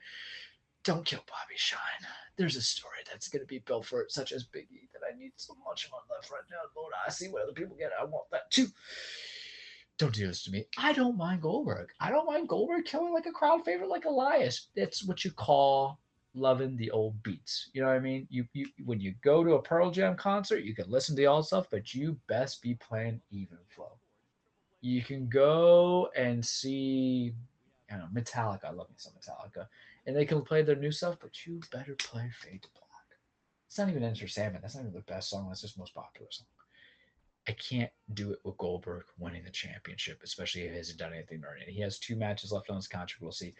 Karrion Kross on Raw. Jeff Hardy has COVID, so that storyline's not continued, obviously, until he's back. So Karrion won against Keith Lee, 2 guys who couldn't afford another loss, and they went against each other. We're booking WWE. Good for Karrion. He won. He made Keith Lee tap out. They have history together. That NXT championship, the first time around that Karrion had it, he beat off of Keith Lee. And then there's Keith Lee. I feel bad for him. I don't know what the hell happened. He came in as like most favorite child in Vince McMahon's eyes. He beat Randy Orton at a pay-per-view match, and now he's doing nothing. The rumors of the storyline, and I kind of get it, but I kind of think it's still stupid. A reason why Karrion lost Francisco is because his valet, Scarlett, who we love you, Scarlett. Love you, Karrion, too. Don't come beat me up, please. That's your real life woman. I'm not trying to hit on anybody here. I just appreciate you just what people love. I miss those. That's Baron Corbin. I will explain for SmackDown for you. Okay. Please. That's not being neglected. That's sad Corbin. I love sad Corbin because wrestling is also about what? Character investment. But the idea was she had not appeared originally get called up because what happens is they were going to build a story on Raw because apparently before Jeff got the virus, he was going to wrestle Karrion again and beat Karrion a second time. The idea was that they were going to have Karrion be like, what's going on? And then Scarlett comes up and reignites that fire within him, which I get it, but the guy never lost in NXT. You know what I mean? So that's like just his first loss. So you're going to put on perpetual losses as he's still holding the NXT championship on the main roster. It don't fit well. I didn't like it. Does it fix anything that he beat Keith Lee after losing Jeff Hardy? I don't know. You tell me. It's Jeff Hardy. He's just there to die for me by doing some like very insane stuff. That's really, we're going to Raw. We're going to go to SmackDown now. That's sad Corbin. I love it because wrestling is a character investment. That's basically me in like 6 years, except not the height. So Corbin used to be King Corbin. He lost his kingship, unlike me, who will forever be the petty king. Or King, Corbin lost his thing to King Shinsuke Nakamura. So they've changed a different character where he's just sad. He's going broke. He's asking for money. He's getting shot in the nards. Was it Millhouse's dad, basically? He's basically Millhouse and Millhouse's dad. Yeah, both of them in one side. Yeah, things looking up Millhouse. I've loved it. Wrestling is about character work. You are pandering to a live crowd. Some people want the stage fight. Some people want the murder field. We're definitely going to talk about that second. Some people want the entertainment. I think a character who generates complete heel heat. Heel heat meaning like crowd hates you. You have go home heat. They hate you on the screen. To be suffering and his successes is that investment because at the end of the day, what is it? It's the comeuppance. That's what you want in every story. That's what you want. You want Lord Voldemort to get his comeuppance. You want Emperor Palpatine to get his comeuppance. You want I like Thanos, man. Stuff like I say, he's gonna get his comeuppance, man. He was right about himself. I'm just saying, there's no what you can do. But you like the whole idea of the bad guys getting it their way. And Baron Corbin, since he's been called up to the main roster for like the last 6 years, has been this smarmy, evil, unlikable dude. He's Draco Malfoy, except he didn't puss out the way J.K. Rowling did by making Draco this lovable boy. But really, that was Community who fell in love with Tom Felton. Oh, sure, I get it. Yeah, this is what happens when people get attracted to villains because they're pretty. Nothing pretty about Baron Corbin right there, looking like Sam Millhouse dad. He looks like a thumb. I love it. I love him for Vince. Let him win a title. I don't care right now. Let him get something. I'm loving it. Loving it. SmackDown. We are probably getting Apollo and Cesaro for SummerSlam, which I told you is probably going to be the likely route that Cesaro will get the Intercontinental Championship as a thank you for putting on a fantastic WrestleMania Backlash match with Roman Reigns. But you were never going to get that push. But you getting maybe the third most important title on the roster definitely does help out, in my opinion. Male's title roster, I guess, of importance. I will rate that with the women's. I think that's not perfect. You got to kind of segue it there differently. Other stuff on SmackDown. I've mentioned it twice on the show about Roman Reigns' quote, but it's just every single night. I love it. John Cena's coming from Roman. Roman's like, I can't see you. I don't want to see you. It's the same old thing. It's the same show. It's the same insults. It's the same promos. It's the same everything. Whatever he's doing, whoever's writing his stuff, if it's not him, just deserves an award because it is so relatable that he's both punchable, has improved in the ring. You want to punch him in the face, and you just want to kiss him on the lips, man. I'm just saying, right now. He's a handsome guy. I'm loving what Roman Reigns is doing. Ever since he came back, this was the heel turn was needed. And I told you I wanted to see a Roman months ago. Did I not? I was saying that when they were going to WrestleMania, they were trying to figure out who to put him against. And he's just so funny because essentially what he's saying is that the crowd and the tribal chief do not deserve to have to deal with the same old, same old. We all deserve something fresh and new. And you're going to build this fantastic story between that. And then it's going to focus on Cena wanting to break Flair's record. And it's going to be Roman saying, I'll be dead in the ground before I allow you to do it. And I think it's just going to be good. The match might be questionable. Some styles don't fit in the ring, but some styles fit perfectly before the hands start throwing. I loved all of it, man. And I got to tell you, even though I'm always concerned about any kind of virus spreading when you have these live crowds coming into it, because it's so I don't think WWE nor AEW nor any of the other wrestling promotions are really going to have the strictest protocols because you got to think about it, they've probably been ones who have suffered the most without crowd attendance. But the good thing about having the crowds back in, man, is see those reactions they have. When Roman just goes and says that John Cena is like missionary position every single night and you hear them shut down and laugh. It's good. It's that theater aspect of what you have, that you are the peanut gallery reacting. I think it lets the wrestlers feed off that energy. And you know what, Andrew, I hope you're listening right now because you're giving me crap about the Yankees losing 14-0. Well, the Red Sox are losing 13-1 against the Blue Jays, so suck it. We're not that special to lose all the time. The Red Sox aren't that good. I have loved it. It has been good. But he says he doesn't want John. Who does he want, Francisco? Finn Balor comes out, tells him, if you're not interested in John Cena's challenge, maybe you'll be interested in mine. And then Roman goes, says challenge accepted. We're not getting a triple threat. We don't need a triple threat. You can bounce out Finn Balor to be the post SummerSlam feud, possibly the guy who takes the title from Roman, but I don't think we're there yet. But I'm interested in the concept. I think they mesh well in the ring. But are we setting up something bigger? What is Big E going to do with that Money in the Bank briefcase? I don't know, because some might say that you can have him go and murder Bobby for murdering Kofi and Xavier Woods, and I would be totally fine with that, my brother. I get it. Or maybe you draft the remainder of the New Day onto SmackDown, Woods at Kofi, and then maybe what you do is you build this to Survivor Series where you basically have a New Day versus the Bloodline consisting of Roman Reigns and the Usos for not just the Universal Championship, but the SmackDown Tag Team Championships. I am a little pitching of a tent right now at the thought of it because it's compelling storylines, is it not? It includes some of the best wrestlers all in the same ring. My dogs in the background are even acknowledging this as a great possibility. This is a very hard decision to do because right now Bobby Lashley's stock is high. Roman Reigns' stock is high. And how can we make Big E's cash in? Fantastic. He's got to pick the best guy to take that title from. It's going to be great. But the match that might steal SummerSlam, Edge, Seth Rollins, the Drip God versus the Radar Superstar. That promo that I sent you guys, I hope you watch it. I'm like being the teacher telling you need to watch this to get the proper 100% score.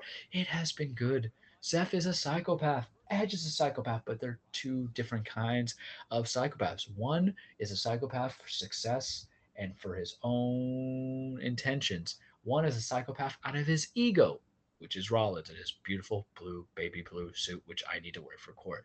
They're going to go at SummerSlam. It could be the money match. Edge has been showing up. Did great in the triple threat. Did great against his match with Roman. And now we get this, buddy.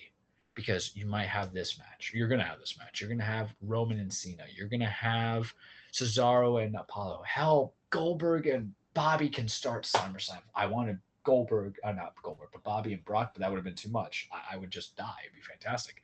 And it's all on a Saturday, too. Whoo, I'll be drinking. I'll tell you that right now. There's more to be done with the card, but that's where we're at right now. And then we'll go to NXT. It went longer than expected. So NXT itself, it was taped. So I'm going to confess something to you. You're going to be shocked. NXT was taped 2 weeks in advance because Olympics. So I'm going to cut to the nitty gritty of like two things that come to mind because now that we get the air of like it's not taped and go to it, Dakota Kai and Raquel Gonzalez, they were the former teams. They were tag teams together. Raquel won the NXT Women's Championship against Io Shirai at a TakeOver. Well, Dakota has now turned on her, effectively making her more of a heel. I don't know if Raquel's a face, but I think that's what they're going for. So we're going to have that match going on. And now we're going to get the match, or we're going to have Walter and Ilya Dragunov part 2 at TakeOver, which means Walter's going to start off the title. But we're going to have, buddy, get ready for this. Samoa Joe's back, baby. He went from being fired in April, Sad Boy Charles, to being put into as an enforcer on NXT, back as an active wrestler. He got choked out by Karrion Kross. We're going to have Kross versus Joe for the NXT Championship at TakeOver. Happy birthday to me. It's not Sunday. That's not the day of my birthday, but it's birthday week. Oh, it's going to be so good because I'm going to have SummerSlam on Saturday with Edge and Seth and Roman and Cena, and then I'm going to have that. Look at that man. You've seen Big Scary Man. The man on the right, Samoa Joe, is the only man who I think could beat Big Scary Man on that roster. Samoa Joe looks like after he's done with you, he's going to roll up his sleeves and smoke a Marlboro and walk away. You got to have believability. Karrion Kross is Big Scary Man. And sometimes when you're a champion, the only way you can have Big Scary Man lose the title is have Scarier Man, who is great on the mic, who can work the ring, who will be the first and probably only 3-time NXT champion, who will hold that belt until he loses to Pete Dunne and his new stable, to allow Kyle Riley and Dunne create the new championship and stable and feuds and everything like that. And then he'll get his opportunity to go back on the main roster and kill people on the main roster. I'm so happy for him. I love you, Samoa Joe. You were just great. Loved you in TNA. Loved you in Ring of Honor. Love you when you were doing the WWE. You killed Rey Mysterio at WrestleMania in like 19 seconds. That was fantastic. This is going to be good. This is going to be a battle of some submission men, suplexing men. That's what they do. Meat slapping meat, as Big E says. Follow us on Twitter, Big E. We love you. It's going to be good, bro. And then we go to AEW. Because NXT was short because I know the spoilers, so I can't even. I knew the spoilers like 2 weeks ago, so I couldn't even give you that genuine reaction. I just kind of ran like, ha! Okay. I feel like the iCarly meme where I'm like, oh my god. Yeah, that's who I am these days, kids. Pop culture reference. And then AEW, they did a lot of stuff. Fighter Fest 2, Fight for the Fallen. To abbreviate it, I watched some of it. And this cut down on AEW is going to kind of be to learn a wrestler or to learn a wrestling thing as opposed to a fallback. So they had a couple matches yesterday. The big one being the 10-man tag team match of the Dark Order versus the Elite. The stipulation was if the Elite win, then Hangman Page cannot challenge for the AEW Championship, and the Dark Order cannot challenge for the Tag Team Championship. The story's been good. Kenny, who's the AEW champion, Hangman Page, former tag team champions. They were loved. They wrestled against each other a couple times. Kenny separated from him after they lost the titles. He had won the title from Moxley. Hangman went on to a dark spur in life, went with the Dark Order. They became baby faces because Brody died. Still not over that. He's kind of been their friend, their leader. It's been good storytelling. Now that the crowd's back, you really feel like Page is going to be the guy who beats Omega. But then what happened yesterday is they lost. So is he or is he not going to get Kenny at All Out September 7th or 5th, whatever those days are? I need to know this because it makes no sense for you to delay this further to the next pay-per-view or even to do this on live TV. I don't want that match on live TV. I want that match on a pay-per-view because the last pay-per-view match that the two of them had was too short for my liking. So I want for a championship title it to be extended with the right kind of setup. I think what they're probably going to aim for is the fact that Kenny looking like a homage to Harley Race, not Lenny from Motorhead or Triple H, is essentially, was it Motorhead? Ace of Spades, that band. I think it is Motorhead, but my brain leaves me sometimes when I go on these tangents.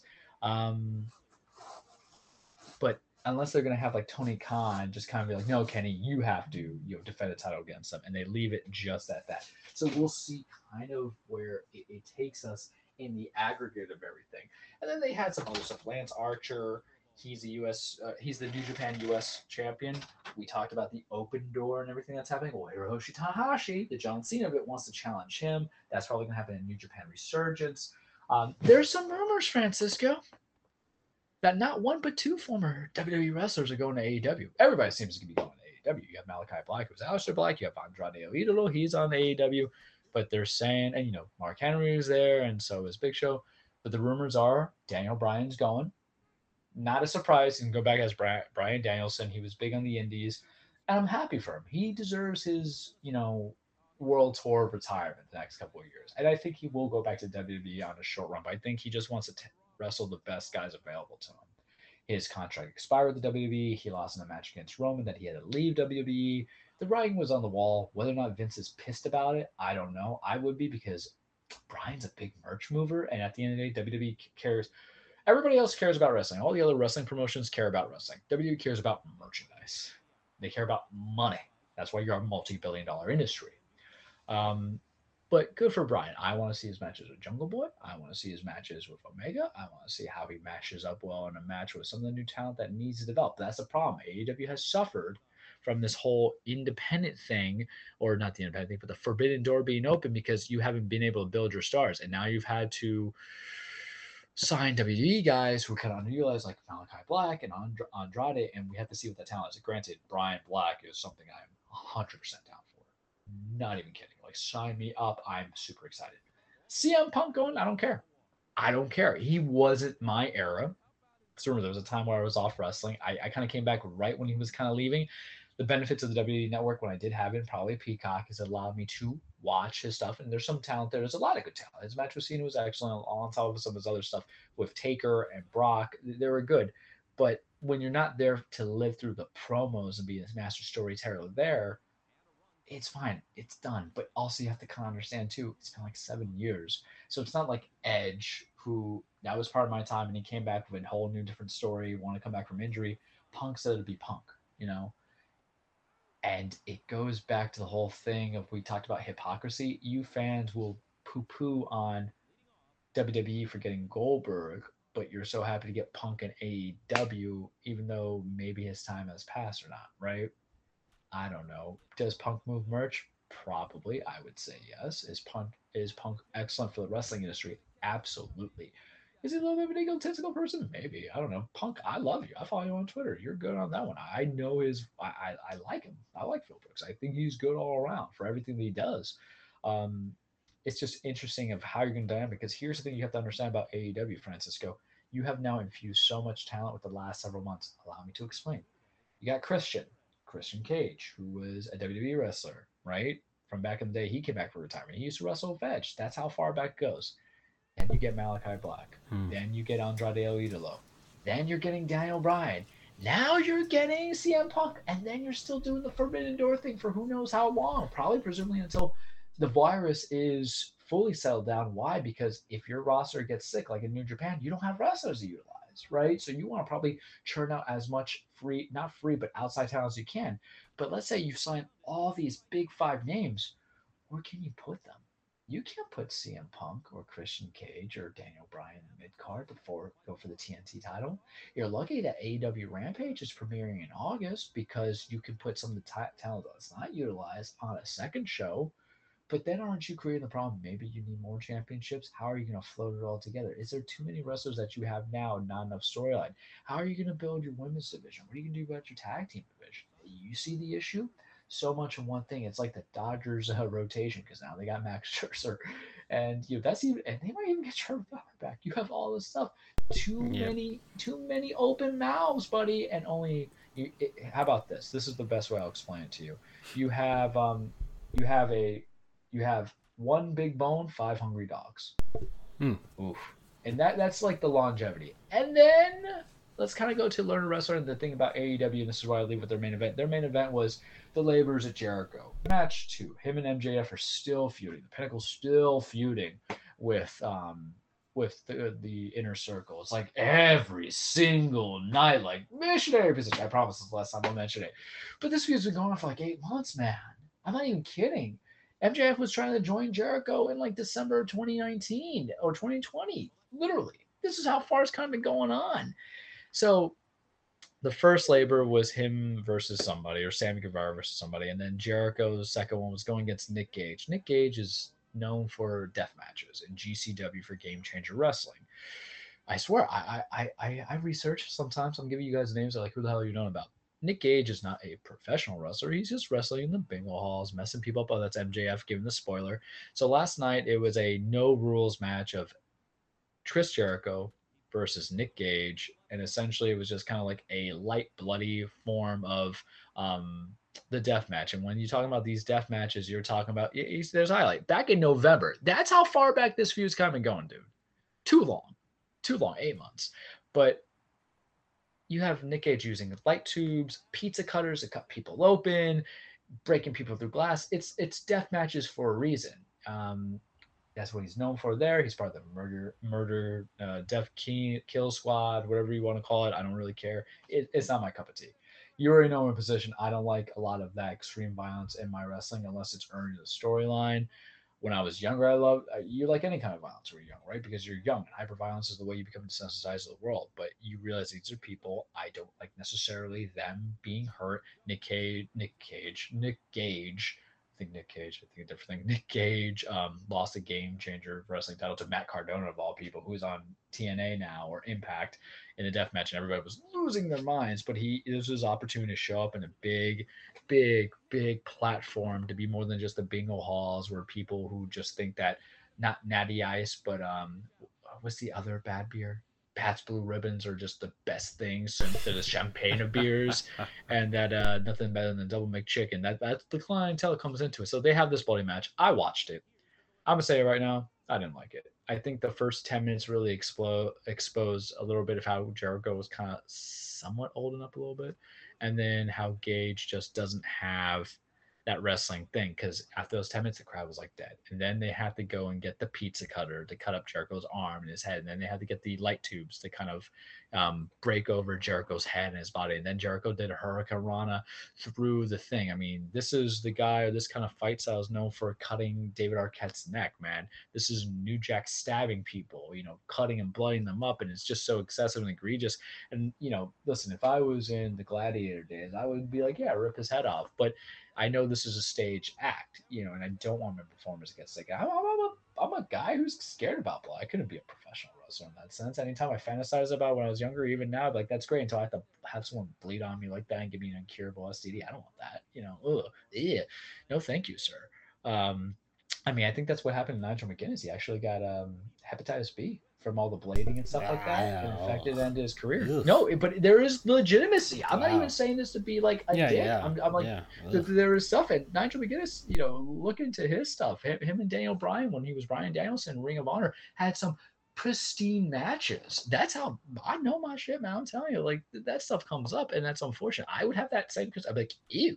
I'm like, I think it's ew when I see a kid with boogers, man. You're gonna have some man bleed over me. So I watched it. I was a fan of it. And of course, the first thing I do is I look on Twitter to see what the reaction is. And it's split, man, because some people like that kind of ultra violence and some don't. And it's weird, but I think is anytime you have to it, it has to earn the story. If it was a story of Jericho's going through Platoon because this allows him to finally get to MJF, that's fine. And of course, Jericho wins. He hits Gage over the head with a little light bulb stuff, does the Judas effect. 1, 2, 3. There was a nice pile driver that Gage did. It was done. That's it. Does Gage come back to AEW? I don't know. TNT had to get approval, or the Dynamite executives in AEW had to get approval from TNT to broadcast, and TNT's like, yeah, that's fine, or whatever, which is fine. I think you need maturity in wrestling. I don't think everything could be PG kid words. You need to have curse words in there, Vince, even though you have Roman Reigns talk about missionary position every single night. I lied to you. But it's interesting. So, how graphic do you want your wrestling to be? Because if it's a feud and they hate each other and been going on, wouldn't this match been suitable for MJF and Jericho? Because they've been basically in a storyline together for 9 months, man. That's when it makes more sense to me, not just to have it be a random blap, because whatever happens after that does have a conclusion. Granted, Humberto Guerrero is coming back next week as the third tribulation of Jericho, so I think that's pretty, or third labor of Jericho. So I think that's interesting because that brings back my WCW days where the Lion Tamer, because Jericho had unmasked Humberto Guerrero, and that led to basically a lot of the unmaskings of Lucha Libres down in WCW. And that's all I got. That's all I got for you this week on the cage, man. It was a long one.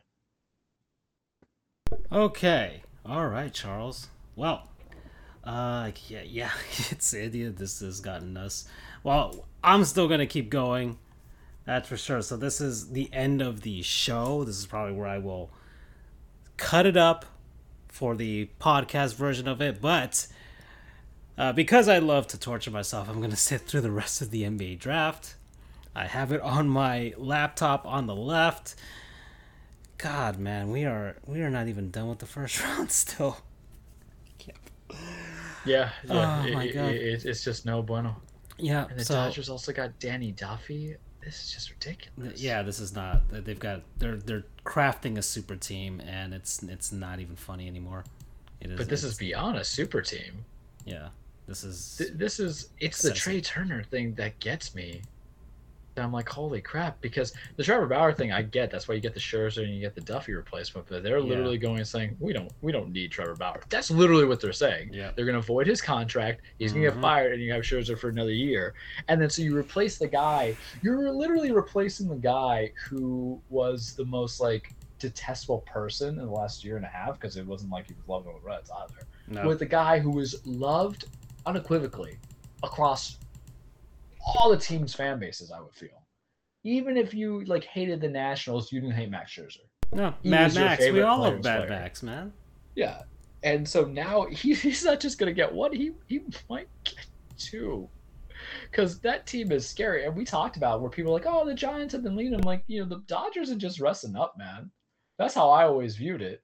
And unless I wouldn't want to be in the wild card, because even your best starting pitcher can have a bad day and screw you over. That happens.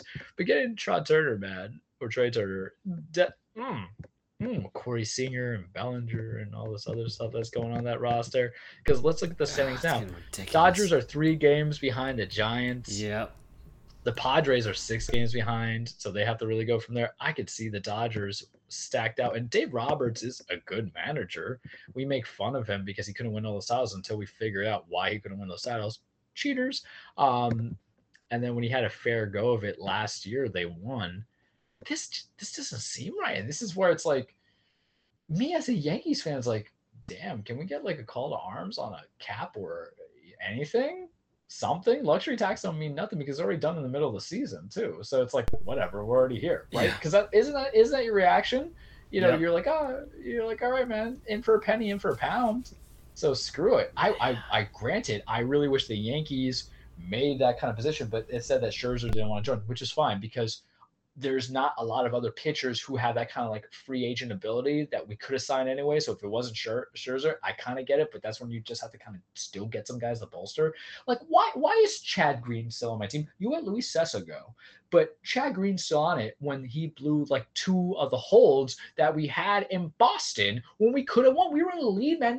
We were up like 4 each time in each game, like 4-2, 4-3. We had 4 runs in, and then I'm like, oh my gosh, 5-4.